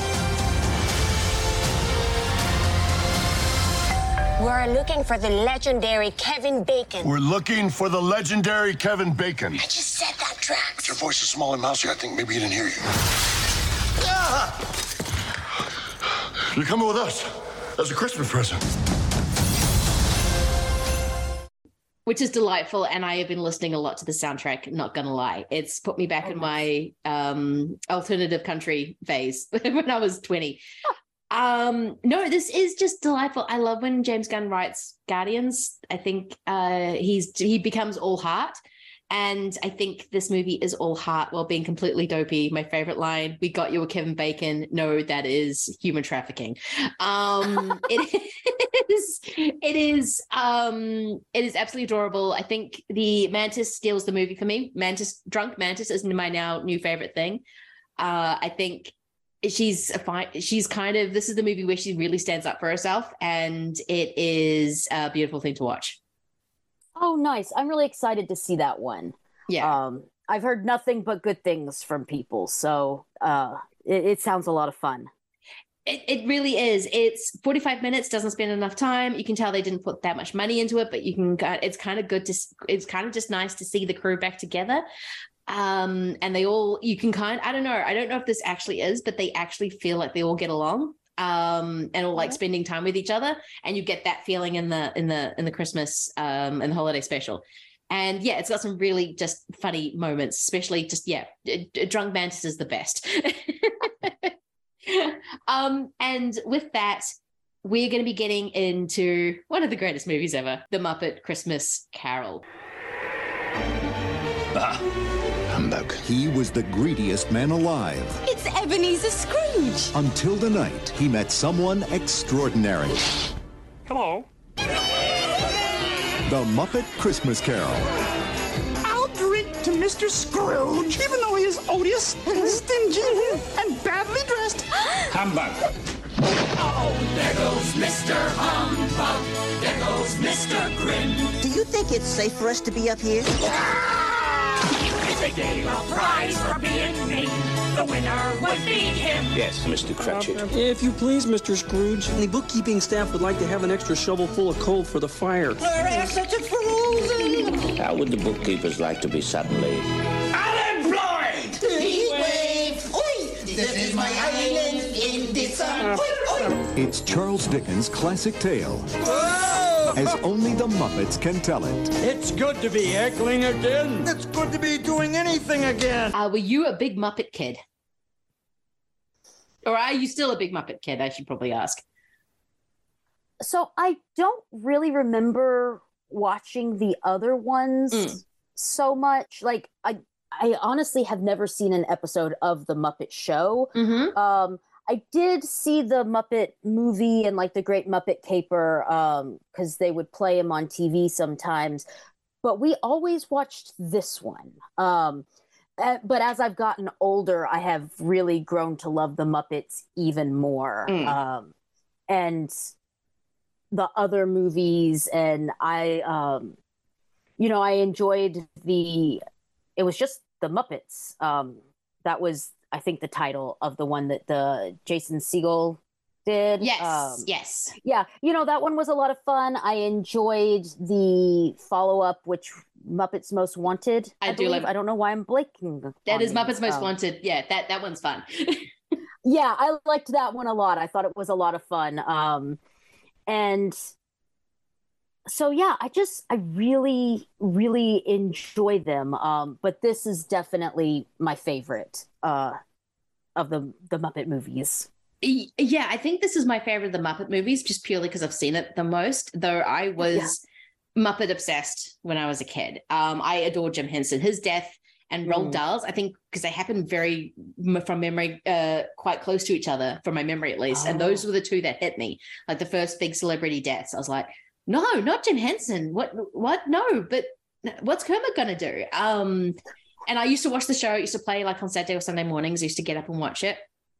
I still love the theme song. I could probably sing it, but I won't. It's kind of, the Muppets was always this strange, like it was never meant to be a kids show. Jim Henson had Sesame Street. That was his kind of kids project. The Muppet Show was actually kind of like this, meant to be this late night, kind of like talk show, variety show kind of thing. And they got all the big guests at the time. Like I remember the Elton John one really well. Vincent Price was on. And the stuff that these guys did, were kind of heavy, and I don't know, they always seem like they're very bemused and actually, or sometimes having fun. Like they're just looking at these like Muppets, and apparently when you sort of watch, I've never seen Avenue Q, but when you're watching, you're not watching the person doing it, you're watching the actual Muppet. Like it's a weird experience because you're actually interacting with this creature. And I've heard that sort of reported a lot of times. So when I was a kid and realized they had made movies, they got rented, all three of them, like the Muppet movie, Muppet Caper, Muppets in Manhattan, which I have not seen in years, which I need to.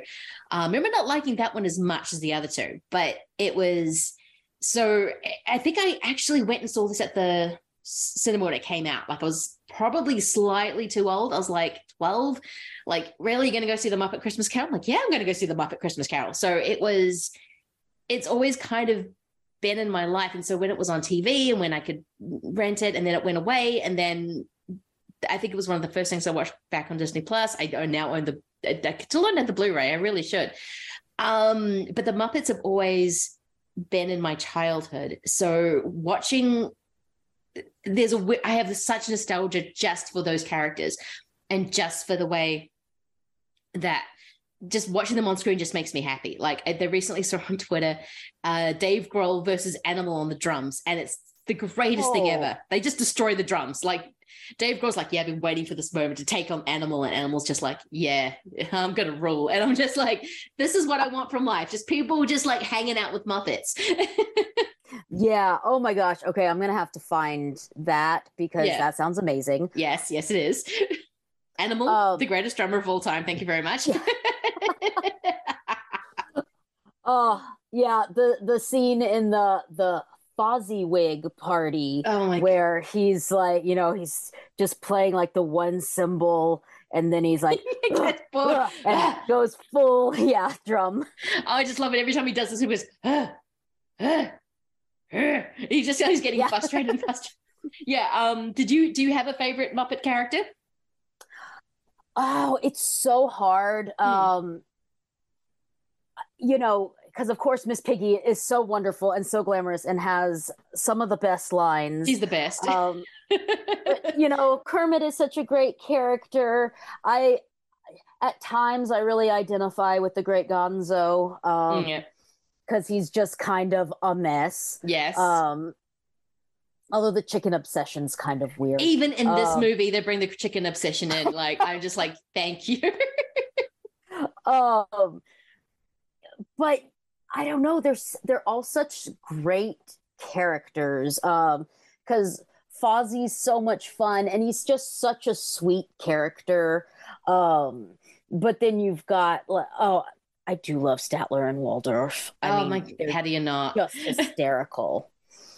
Perfect for Marley and Marley. I mean, it was just like, who else are you going to get to play those guys? Yeah. And that song, oh my gosh, it's such an amazing song. It is. And just how Sorry, I was just thinking about that song and how amazing Michael Caine is playing off of these these puppets. Yes. Don't like, they have facial expressions in a way, but not really. But he is just all in it. This movie wouldn't have worked if Michael Caine didn't take it as seriously as he did. If he had gone in and gone, I'm going to wink at the camera like those Muppets are doing, because the Muppets are constantly breaking the fourth wall. They are constantly trying to divert the story. They are trying to cause all this chaos. Even Fozziwig runs a rubber chicken factory, which of course he does. So if he did not take this seriously, if he was not, when he says the line, because I think it's when he's talking to Beaker. Oh my God, I love Beaker and Benson. Oh my, I don't have a favorite. I love them. They're all my children. I can't pick. But when he's they're saying, oh, you should give to charity because they're going to die. And he's like, well, if they're going to die, then might as well get up and do it because they're surplus, is such a cold line. And this is a move. This is kind of when, this was when they've kind of gone, yep, the Muppets are for kids. We're making a family movie. Kids love this. We're making it for children. And he has that line. It's like, dude, that is cold. Yeah. Yeah. But again, that's another amazing moment where he is all in it. And you feel that it takes you back, because it's like, wow, what a terrible thing to say, and the way he delivers it, and he's just such a phenomenal actor. And to me, this is probably the best portrayal of Scrooge. It is. It's one of the best Scrooges. He is taking the role seriously. He's doing it well. He is sad when he needs to be. He's kind of joyful when he needs to be. He is phenomenal. And the fact that he is just playing off these Muppets, who actually do give good performances. When you've got Frank Oz and all the other guys, I still get a little bit, I know this isn't Jim Henson playing Kermit. I'm like, Steve Whitmire, you're good, but that's just a stupid nitpick. Like, I'm just like, I know because I'm freaking such a Henson head. I'm like, nah, it's not quite Jim Henson. But he had passed away, and this was the first thing they had done. And I love the fact that this is the first thing that was made after Henson's death, because it is a tribute to him. It's got his old crew still working together. Brian Henson does a really great job of directing, and kind of probably listened to everyone around him of how they would do this story, and the fact that it is taken so seriously. Because as much as I love Muppet Treasure Island, I think maybe it's just because it's Tim Curry, who has playing Lon John Silver, who's kind of a winky character anyway. There's a little bit of winking at the camera, a bit too much. You don't get the groundedness this one has, that will ultimately go, yeah, we're telling a ghost story, so we are going to be scary at times, and it's okay. They let you know it's going to be okay. And when the spirit of Christmas yet to come, and Gonzo's like, okay, we're checking out, this is too scary, but we will be back for the finale, which basically says it's going to be scary now, but it's going to be okay, because when we get back, you'll know it's going to be safe. And I love that so much. It's just this Jim Henson telling the kids it's going to be okay. And it is just perfection. Yeah, because that ghost is terrifying. It looks like Krampus, yeah. Yeah. It's not quite as scary as Mickey's Christmas Carol. I don't know if you've seen that one before, where not for a long time. I need to go back and watch it. Yeah. So just I should. It's just right on my Disney Plus. I should watch it. But when Scrooge gets to the grave and sees that it's him, they literally like throw him into a fiery coffin. So it's not quite that scary, but like the fact that it has no face, and you're like, is there a face in there, or is it just like a hollow robe? It just kind of makes your skin crawl. Yeah, because that's one thing that these guys were amazing at, was puppetry. They did the Ninja Turtles. They did, freaking Labyrinth is amazing. They this is what they knew how to do. And each spirit is completely different. Like, I know for Christmas Past, they made a very special puppet and then filmed her underwater. So she's got that very ethereal thing going on, and then superimposed it on the thing, which is so cool. Then you have I love the Ghost of Christmas Present. He is the best. He's my favorite. But he's just a big, like, man-sized. Oh, he actually can change sizes, and he grows old. The fact, the detail that he grows old during the day is such a cool detail. Like, when he says, "I have 8,000 brothers," it's because he's born in the morning and he dies at night. I think that is such an amazing little detail. Yeah, so well done. I think I read somewhere that they had 4 of the Ghost of Christmas Present puppets, because they do have a small one, a big one, the old one, and I could be wrong about that, though. I read that a long time ago, but I think that's what I read. That would make sense, yeah. And then, of course, you got the Ghost of Christmas Yet to Come, who's just this terrifying hollow figure, and the designs of each are just so ingenious in a way. Yeah, and they work well. Have you read The Christmas Carol? I have, yes. Okay. I feel like she doesn't have the flame on top of her head, but in the book she's described as like very like shifting, and she changes a lot. Yeah. And I feel like this is a very good representation of that, because it feels like you can never quite get a clear look at her, and that's probably because of the superimposing and the water movement and stuff. I just feel like she's a really good Ghost of Christmas Present. Just so ethereal and makes you feel kind of like, I don't know, what's happening. Yeah, you're just off balance around her, and I think that's great. Yeah, it really is, and it's actually a really solid adaptation. I mean, I know the Great Gonzo is actually reading passages from when he's narrating, he's actually reading from the actual Christmas Carol, which I think is really cool. There's a few. Oh, I'm sorry. Go ahead. You go ahead. Yeah. Oh, there's a few things that are kind of left out, like Scrooge's sister. But overall, it's a pretty close adaptation. Yeah, it is. I mean, they kind of play around with it. I mean, because this is when Gonzo's best friend was Rizzo, this is the movie that made me fall in love with Rizzo. It's just like, he's kind of awesome. But they're sort of hanging out, they're talking, and they're talking about the story, and they're talking to the audience. And the goofy things are happening, but then when Gonzo is actually reading the prose, it actually, again, as we talked about with Nativity, it kind of grounds it nicely, and it brings out that, I mean, yeah, we've already talked about how in Germany you had a scary horned Santa creature coming after you. The British love ghost stories. My favorite thing I've just discovered, because I've got a shitty DVD, but I might get the BFI nice collection, is the Ghost Stories for Christmas, where they adapted a whole bunch of N.J. James, or I can't remember the author's name. It was an author I really like. And but my favorite is the Dickens adaptation of The Signalman, which is incredible. Dickens could write an amazing ghost story that was creepy with pathos, and too much pathos for Dickens. He would go on the other side, and you're like, okay, calm down with the sentimentality. But he could, he could really kind of do this. I mean, I only got into Dickens in my 20s, because I definitely tried to read him in my teens and got bored very quickly. And it wasn't until I think the Bleak House miniseries came out, I'm like, I'm going to read more Dickens, and then fell in love with them. But it is, but he can do that. And I think this movie really brings out that kind of fairly gothic sadness that the Muppets don't usually do that often. Yeah, it is, thinking about, okay, Treasure Island, that's kind of a fun adventure thing. This is a much darker story. Yeah. That's interesting. I hadn't really thought about that before. Yeah, no, because one of my favorite Doctor Who episodes is their actual Christmas Carol one, which I think is great, because they somehow bring robots into it again. I'm like, of course you did. You're Doctor Who.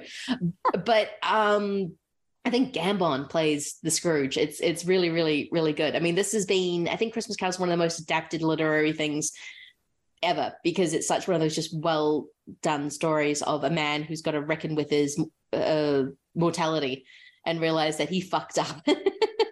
Yeah. Yeah, he's not lived a good life, and so he's not going to. Yeah, people are just going to go into his house after he's dead and just like take out everything he owns to try and, because he means nothing to people, because he's just treated people like dirt. Which is this amazing song. Is that the first song where they're singing about Scrooge? Yes. Yeah. Oh, it's such a good song. It is. The songs are actually really good. I think it was like the one thing when I was younger, I used to say, I like the movie, but I don't like the songs. And now I'm just like, what is wrong with you? The songs are amazing. It Feels Like Christmas, which is what Christmas Present sings, is my favorite. I love Marley and Marley. Yes. Is just with those two guys are just the best. The songs really work, and they do what a musical's meant to do. They kind of further the story of and kind of letting you know what the mood is in that particular moment. Yeah.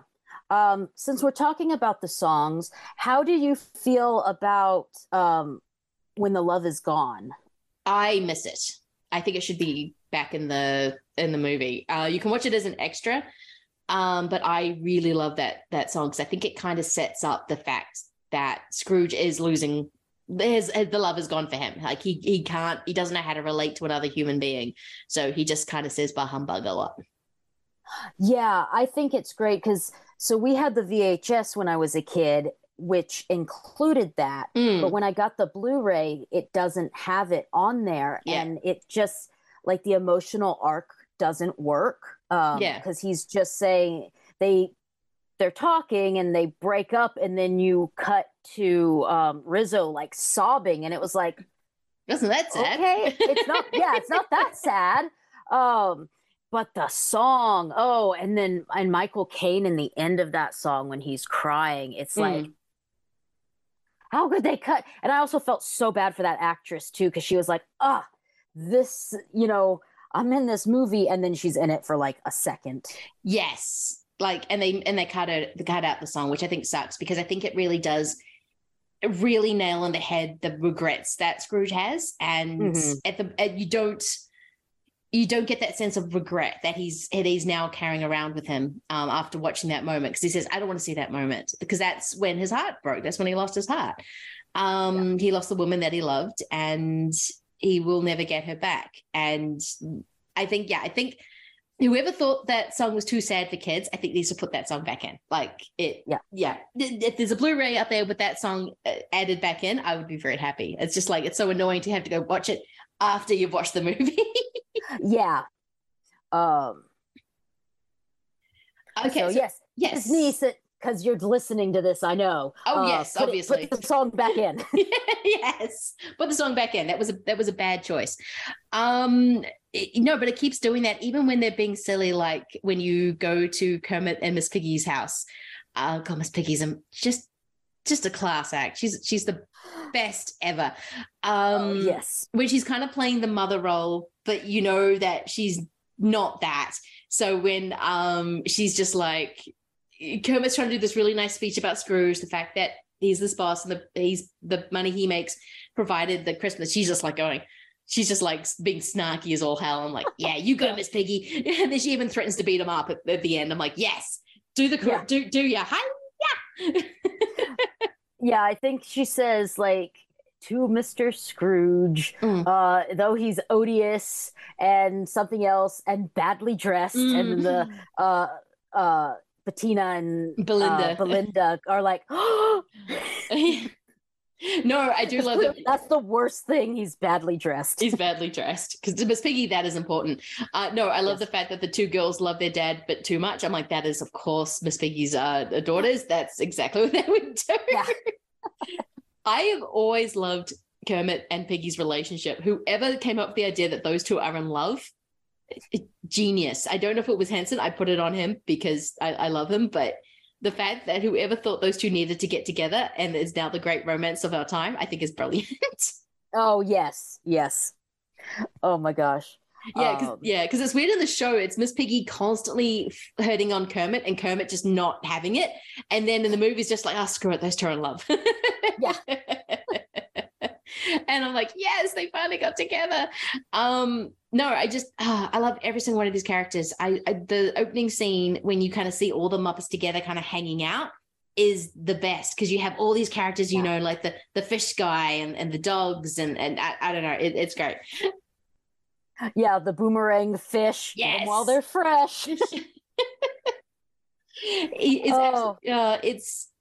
is absolutely perfect. I think you even get some of the just more random kind of background Muppet characters, but the fact that they're all there just makes me happy. Though this is one of the only ones that doesn't have any Sesame Street characters in, which, how do you feel not having any of the Sesame Street characters in the background? I hadn't really noticed that before. You could have easily had an Oscar the Grouch in this. He would have fitted right in.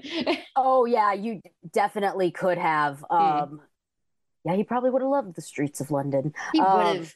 Everyone was awful to each other, and Grouchy would have been perfect. He would have gone, I like the old Scrooge. I don't know. I don't really have any strong feelings about it. What about you? Never, I know. I just read a fact that sort of I was reading about it and said, oh, yeah, there's no Sesame Street characters. I'm like, oh, there isn't. I didn't notice. Like, that's never actually bothered me. I've always sort of seen them as two separate kind of universes anyway. Like, when I was really young, it was all Sesame Street. And then when I got a little bit older, it was all about the Muppets. So I think it was kind of like the sort of graduation from Sesame Street to the Muppets anyway. But no, I'm fine. Yeah. Same.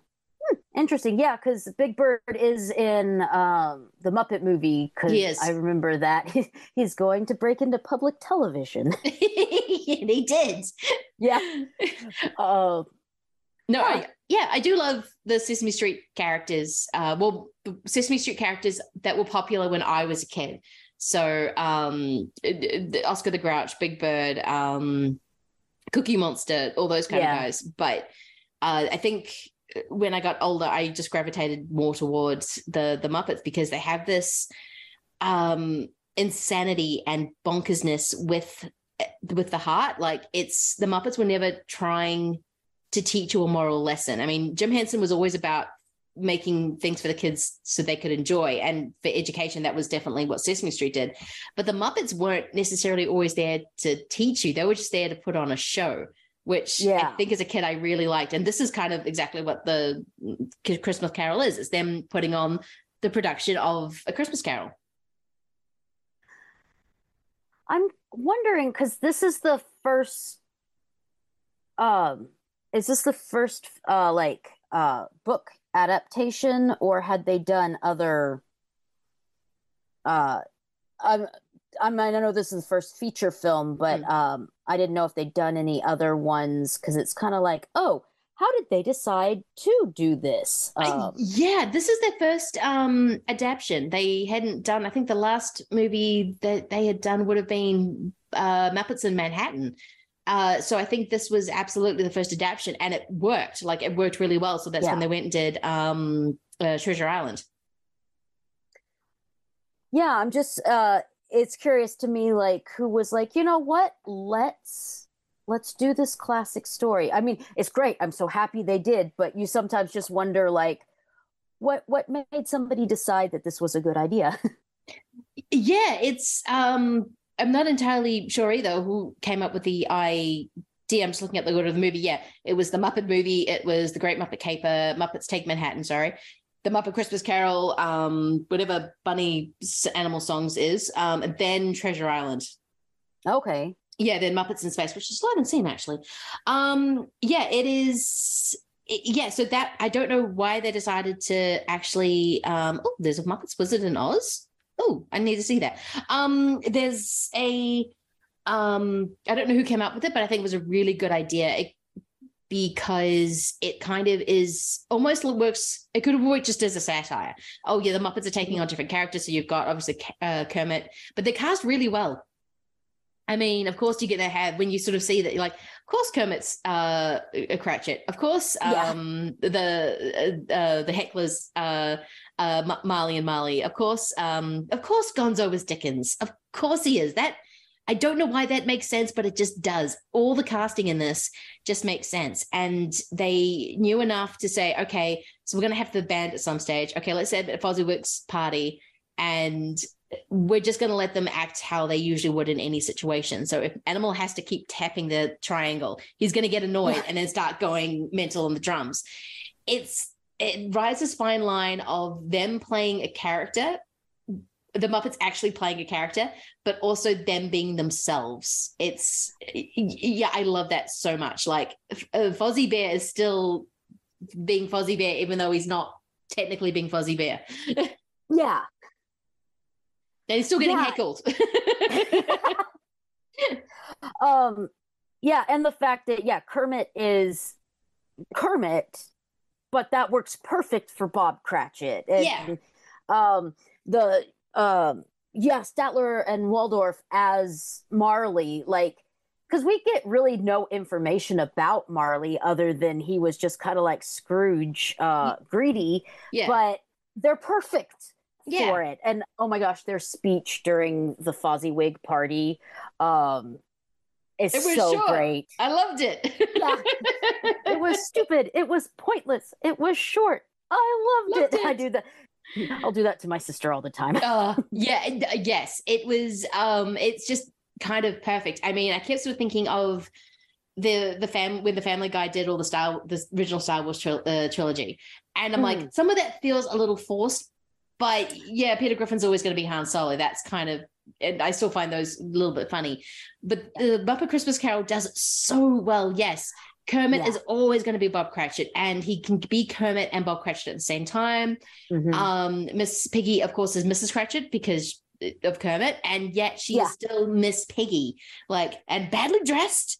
It is still kind of that. And even when my favorite friggin' moment was when you have Sam the Eagle as the headmaster. And he goes, "It's the American way." Whisper, whisper, whisper. "It's the British way." He does a little question mark. Going, "Why am I British?" He does a little look. He does that, and he looks at Gonzo, going, "Why? What? Why am I British?" Because we're in a British thing.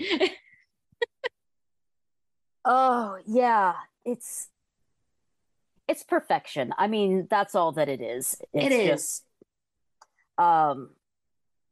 from the set design is because when it just started, the music started playing, and that opening shot where it's just kind of like the roofs of the houses, and then it kind of starts pulling out and you see more of it. It just like fills my heart with glee and joy. And, it's beautiful, that one scene where it's Christmas Eve and Kermit standing there and then the star shoots across the sky.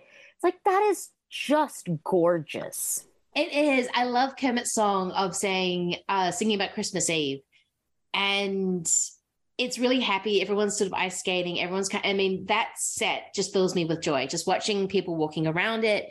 I mean, I think it's just like a crisscross street. That's all it is. And they're just redressing it occasionally. But it just fills me with so much joy watching them interact with the street and then them singing. And then the stinger at the end of the song is you had the little, I don't know the rabbit's bunny's name, but he's playing... Bean Bunny. He's playing the orphan boy, and just him wrapped in newspaper, shivering in the cold. Like, it's so just sad. It's so sad because this movie is also about the haves and the have-nots. That was Dickens' shtick, and this is kind of the thing. And just to sort of remind you that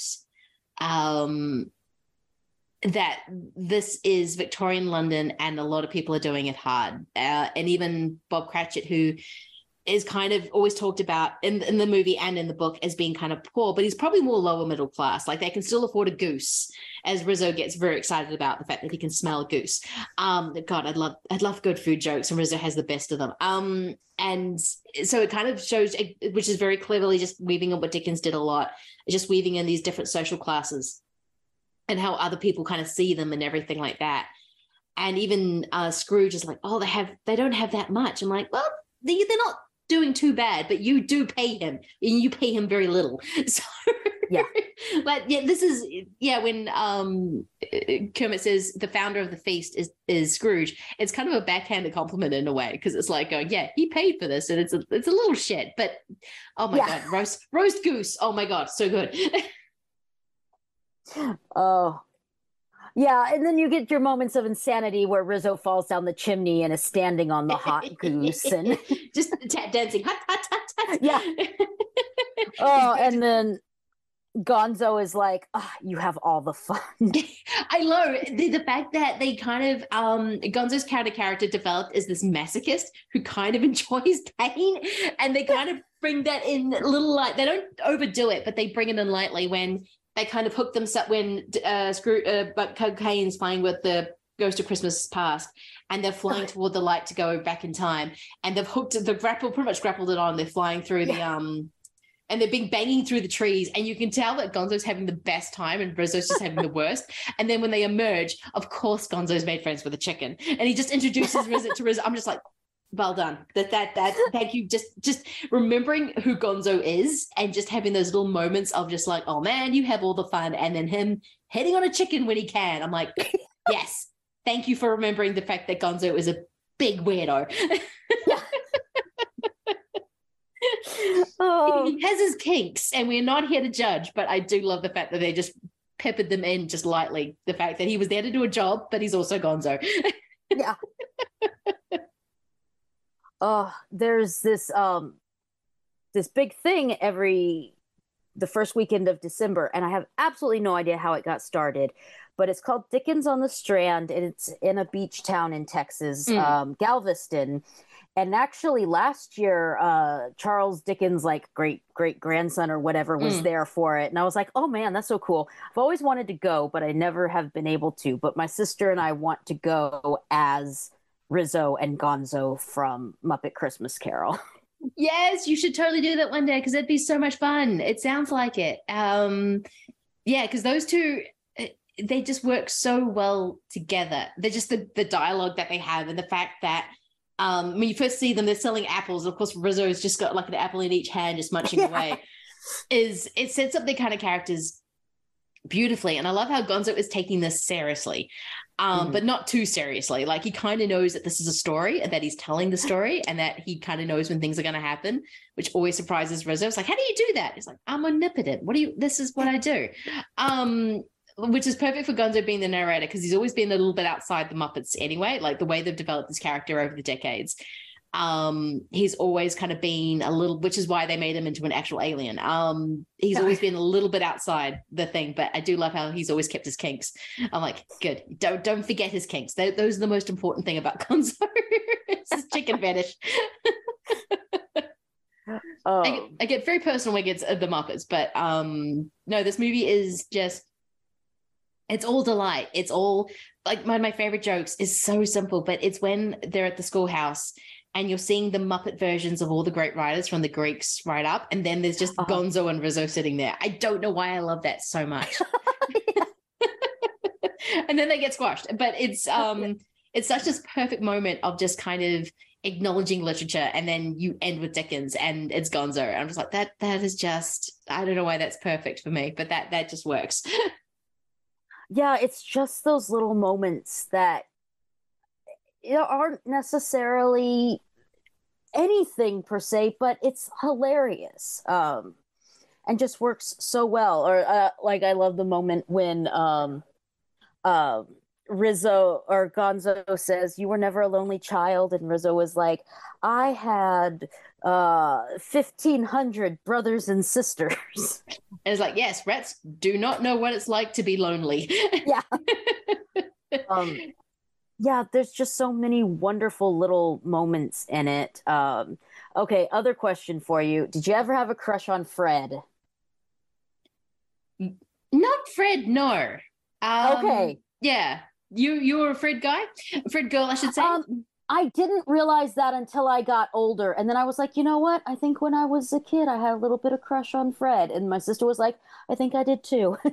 No, Fred is really kind of sweet. And just the way he kind of just barges into the it's Scrooge's kind of thing and just goes, "You should have a Merry Christmas." And it's just like, yeah. And he's like, "Bah humbug." It's kind of, it kind of shows that Scrooge does have, I mean, yeah, they don't deal with the sister, but it does show that he kind of has this outside world that he could go to if he wanted to. And when he does, they realize that they're constantly mocking him because he's pretty much being an arsehole. I mean, that line of saying it's unwanted, it's not a cockroach, it's not a rat, it's not a something else, but it's unwanted. Oh, it must be Scrooge. I'm like, wow, people do not like you. Yeah, that is a very harsh moment. I mean, not that he doesn't deserve it. He kind of does, yeah. Yeah, to hear that, especially when he'd been having such a good time, it's, just an emotional punch there. And another thing that this movie just gets right. It's like, oh, we're having so much fun, and now we're going to bring it back into the reality. Yes, and it's a really good way because before, Scrooge never really cared about what people thought of him, or he acted like, but he actually really does. He actually likes the fact that his nephew comes to visit him, even if he's like being a real dick about it. But he does actually like that. So when he finds out what his nephew actually thinks of him, it's a heartbreaking moment, but it's kind of one he needs because he's like, oh, I brought this all on myself, didn't I? I could have, if I had just done things a little differently, I wouldn't have people calling me badly dressed and comparing me to a cockroach. I love the moment when it's a future thing, and then they're kind of talking about the guy. He kind of knows that they're talking about him. He just doesn't want to admit it. And they're talking about the things that they've gone into the house and taken away. Like the sheets are still warm. It's like, oh, that's the only warm thing about him. Oh, look at these curtains. Yeah, they're really cheap. I mean, they're dissing even his things that he owns. And they're kind of breaking it down to nuts and bolts, like just how much this man is actually worth monetarily, because that's how he's seeing the world. And it is... So when he is kind of transformed into like, oh, I need to be a decent person, he gives his work is the coal for the fire, so they're not freezing. Though my favorite joke still in the movie is like, how would you be like to be unemployed? Heat wave. Yes. I still love that moment. That was my favorite joke as a kid. I still love it. But yeah, he goes and buys the biggest turkey. He kind of goes, okay, if people see me as money, I will show them how much money I have by giving it away. And I think that is such a cool moment. And when Beaker gives him the scarf, it is this really sweet moment of, oh, you're giving me what you have as thank you, and I will treasure that small thing. It goes back to what all these other movies have been talking about. It's kind of the Christmas spirit, as in generosity, being nice to people that you may not like. It is that kind of remember to be a human being. Yeah. And to treat everyone else like a human being too. Exactly. Yeah. There's a reason that this story has been adapted so many times and continues to be in, there's stage productions done and radio plays, and it still sells so many copies. It just, because it just really gets to it, and then it's also a little bit scary too. It is. I still love the bit where Guns is like, and Rizzo like, we're out, we'll be back at the end. Yeah. It's just like, we're done. This is too intense. But I like that. I like when kids movies, this is probably more of a kids movie than any of the three originally were, but I like how when they're not afraid to go dark. Yes, they did take out The Love Is Gone, which they need to put back in because of those reasons. But the fact that they were able to go dark with this movie, this movie is about death, ultimately. Like, that's kind of what it is. That's what it's leading to. It's Scrooge having to reckon, do you want people to remember you well, or do they want you to not remember you at all? And I think he wants to be remembered. And the whole thing of he takes away from this is like, I want to be remembered well, so therefore what do I have to do to change my behavior? Do you have another Christmas Carol adaptation that you really like? I've seen quite a few of them, but none that I just watch regularly. I don't know. What about you? I like the Richard Donner, but every single time I put on a Christmas Carol, it's usually this. Yeah. I keep saying I need to branch out and watch more Christmas Carol movies. I'm like, but I could watch Muppet Christmas Carol again. I haven't seen the new Scrooge, or no, Ebenezer, I think. Yeah. I can't remember what it's called, on Netflix, that Luke Evans does the voice of Scrooge. Oh, yes. I also know there was the Christmas Story, which is about Dickens actually writing A Christmas Carol, but I think that might have Dan Stevens, which I'm surprised I haven't seen that yet. Purely that one's good. Stevens. I enjoyed that. I have no idea like how accurate it is or anything, but as a movie, it's very entertaining. Oh, that's good. Yeah. You know, Scrooged is definitely a fun one. Oh, yes. And then, of course, there's been a lot of like made for TV ones, some that are like gender flipped. Like I think there might be one called Carol or something like that, where it's a lady Scrooge who's like executive or something that runs a Christmas thing, and then she has to have the ghosts come and visit her. But I don't know, this is definitely my favorite version. Yeah, there's so many different ways you can tell the story. Like, I really love it's a Hammer horror. No, that's not even a horror. It's a Hammer thriller, I should say, but it's made by Hammer Studios, called Cash on Demand, which has got a slight Scrooge feel about it. Because you've got a mean bank manager who gets robbed. And it does kind of fit into that really nice Scrooge kind of mentality of someone having to learn their lesson by something happening to them. There are so many ways you can tell this story. But no, I do love Scrooged a lot. I think Bill Murray as a creepy TV executive, it works really well. And Carol Kane as the ghost of Christmas Past. Oh my gosh. And she's amazing. I think they got, what's his name from the New York Dolls to be the ghost of Christmas Present. He's the taxi driver. It's oh yeah. Yeah. It's just works so well. And the fact that they're doing this really terrible TV thing, I love. It's just, they're making the version of the Christmas Carol, which I kind of love. Yeah. I think it's just, this is such a memorable story. And I think that's why it keeps getting retold and retold. Because one, it's so Christmassy. Christmas is everywhere. And that's so you can do like the whole big just vomiting decorations and snow and just everything like that. But then it's also got this amazing pathos. And I think you can kind of see it, how it's kind of rippled through how we tell Christmas stories. It's because you can blend all these kind of genres into one. Yeah. And one thing you were saying earlier, sorry, that I'm going to go back to about being scary for kids. Kids really like creepy stuff. They do. So they probably love that it does get kind of scary. 'Cause I know when I was a kid, I did like some of the Don Bluth things could get creepy at times. And I really loved it. Like, yeah, Secret of Nim is terrifying. I watched it as an adult and I'm like, this is kind of scary for a kid. I loved it. No, I remember loving that as a kid. I remember I'd read the VHS and it was terrifying. And then I rewatched it again when I was older going, I used to watch this all the time. Wow, this is terrifying. Yeah.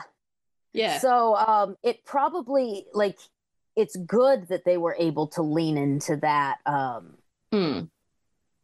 But yeah, sorry, I don't have I think it's thought about that. No, it is good because the story is creepy anyway, because it is a ghost story. It is that's what it is. It's a ghost story. It's a haunting. And the fact that they were able to lean into that, I think, was the smart move, and to actually keep it grounded, as we talked about with Michael Caine's performance.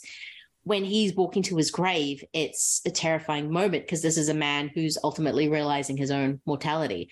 He plays it so well. Like this performance could have gone so sideways so quickly if they were winking, but he takes everything so seriously when he's like pleading with the ghost of yet to come, or the spirit of Christmas yet to come. He's pleading with him to talk to him. Like, can you please talk to me? Like, and he's getting nothing back. It's a truly terrifying moment. Yes, so much. And yeah. Anything else you want to say about the amazing Muppet Christmas Carol? I don't think so. Yeah, I think we did pretty good job with it. Yes, I think I kind of tempered my, and this is awesome. And this is, though I did do that a lot because, guys, it's the Muppet Christmas Carol. It's an awesome movie. Thank you so much for coming on for this. This has been an absolute pleasure as always. I love getting to hang out and talking Christmas movie and talking just movies with you. Yes, thank you so much. This was a really fun triple to do, and it also made sure that I got to watch these because, sometimes it gets busy, and then you're like, I didn't get to watch that one thing that I wanted to. I definitely got these in this year. Yeah, this is good. Like I'm like, I'm gonna make sure I get Krampus in, which is perfect excuse for me for a podcast to go, I'm gonna do a podcast episode about Krampus. Make sure I actually watch Krampus.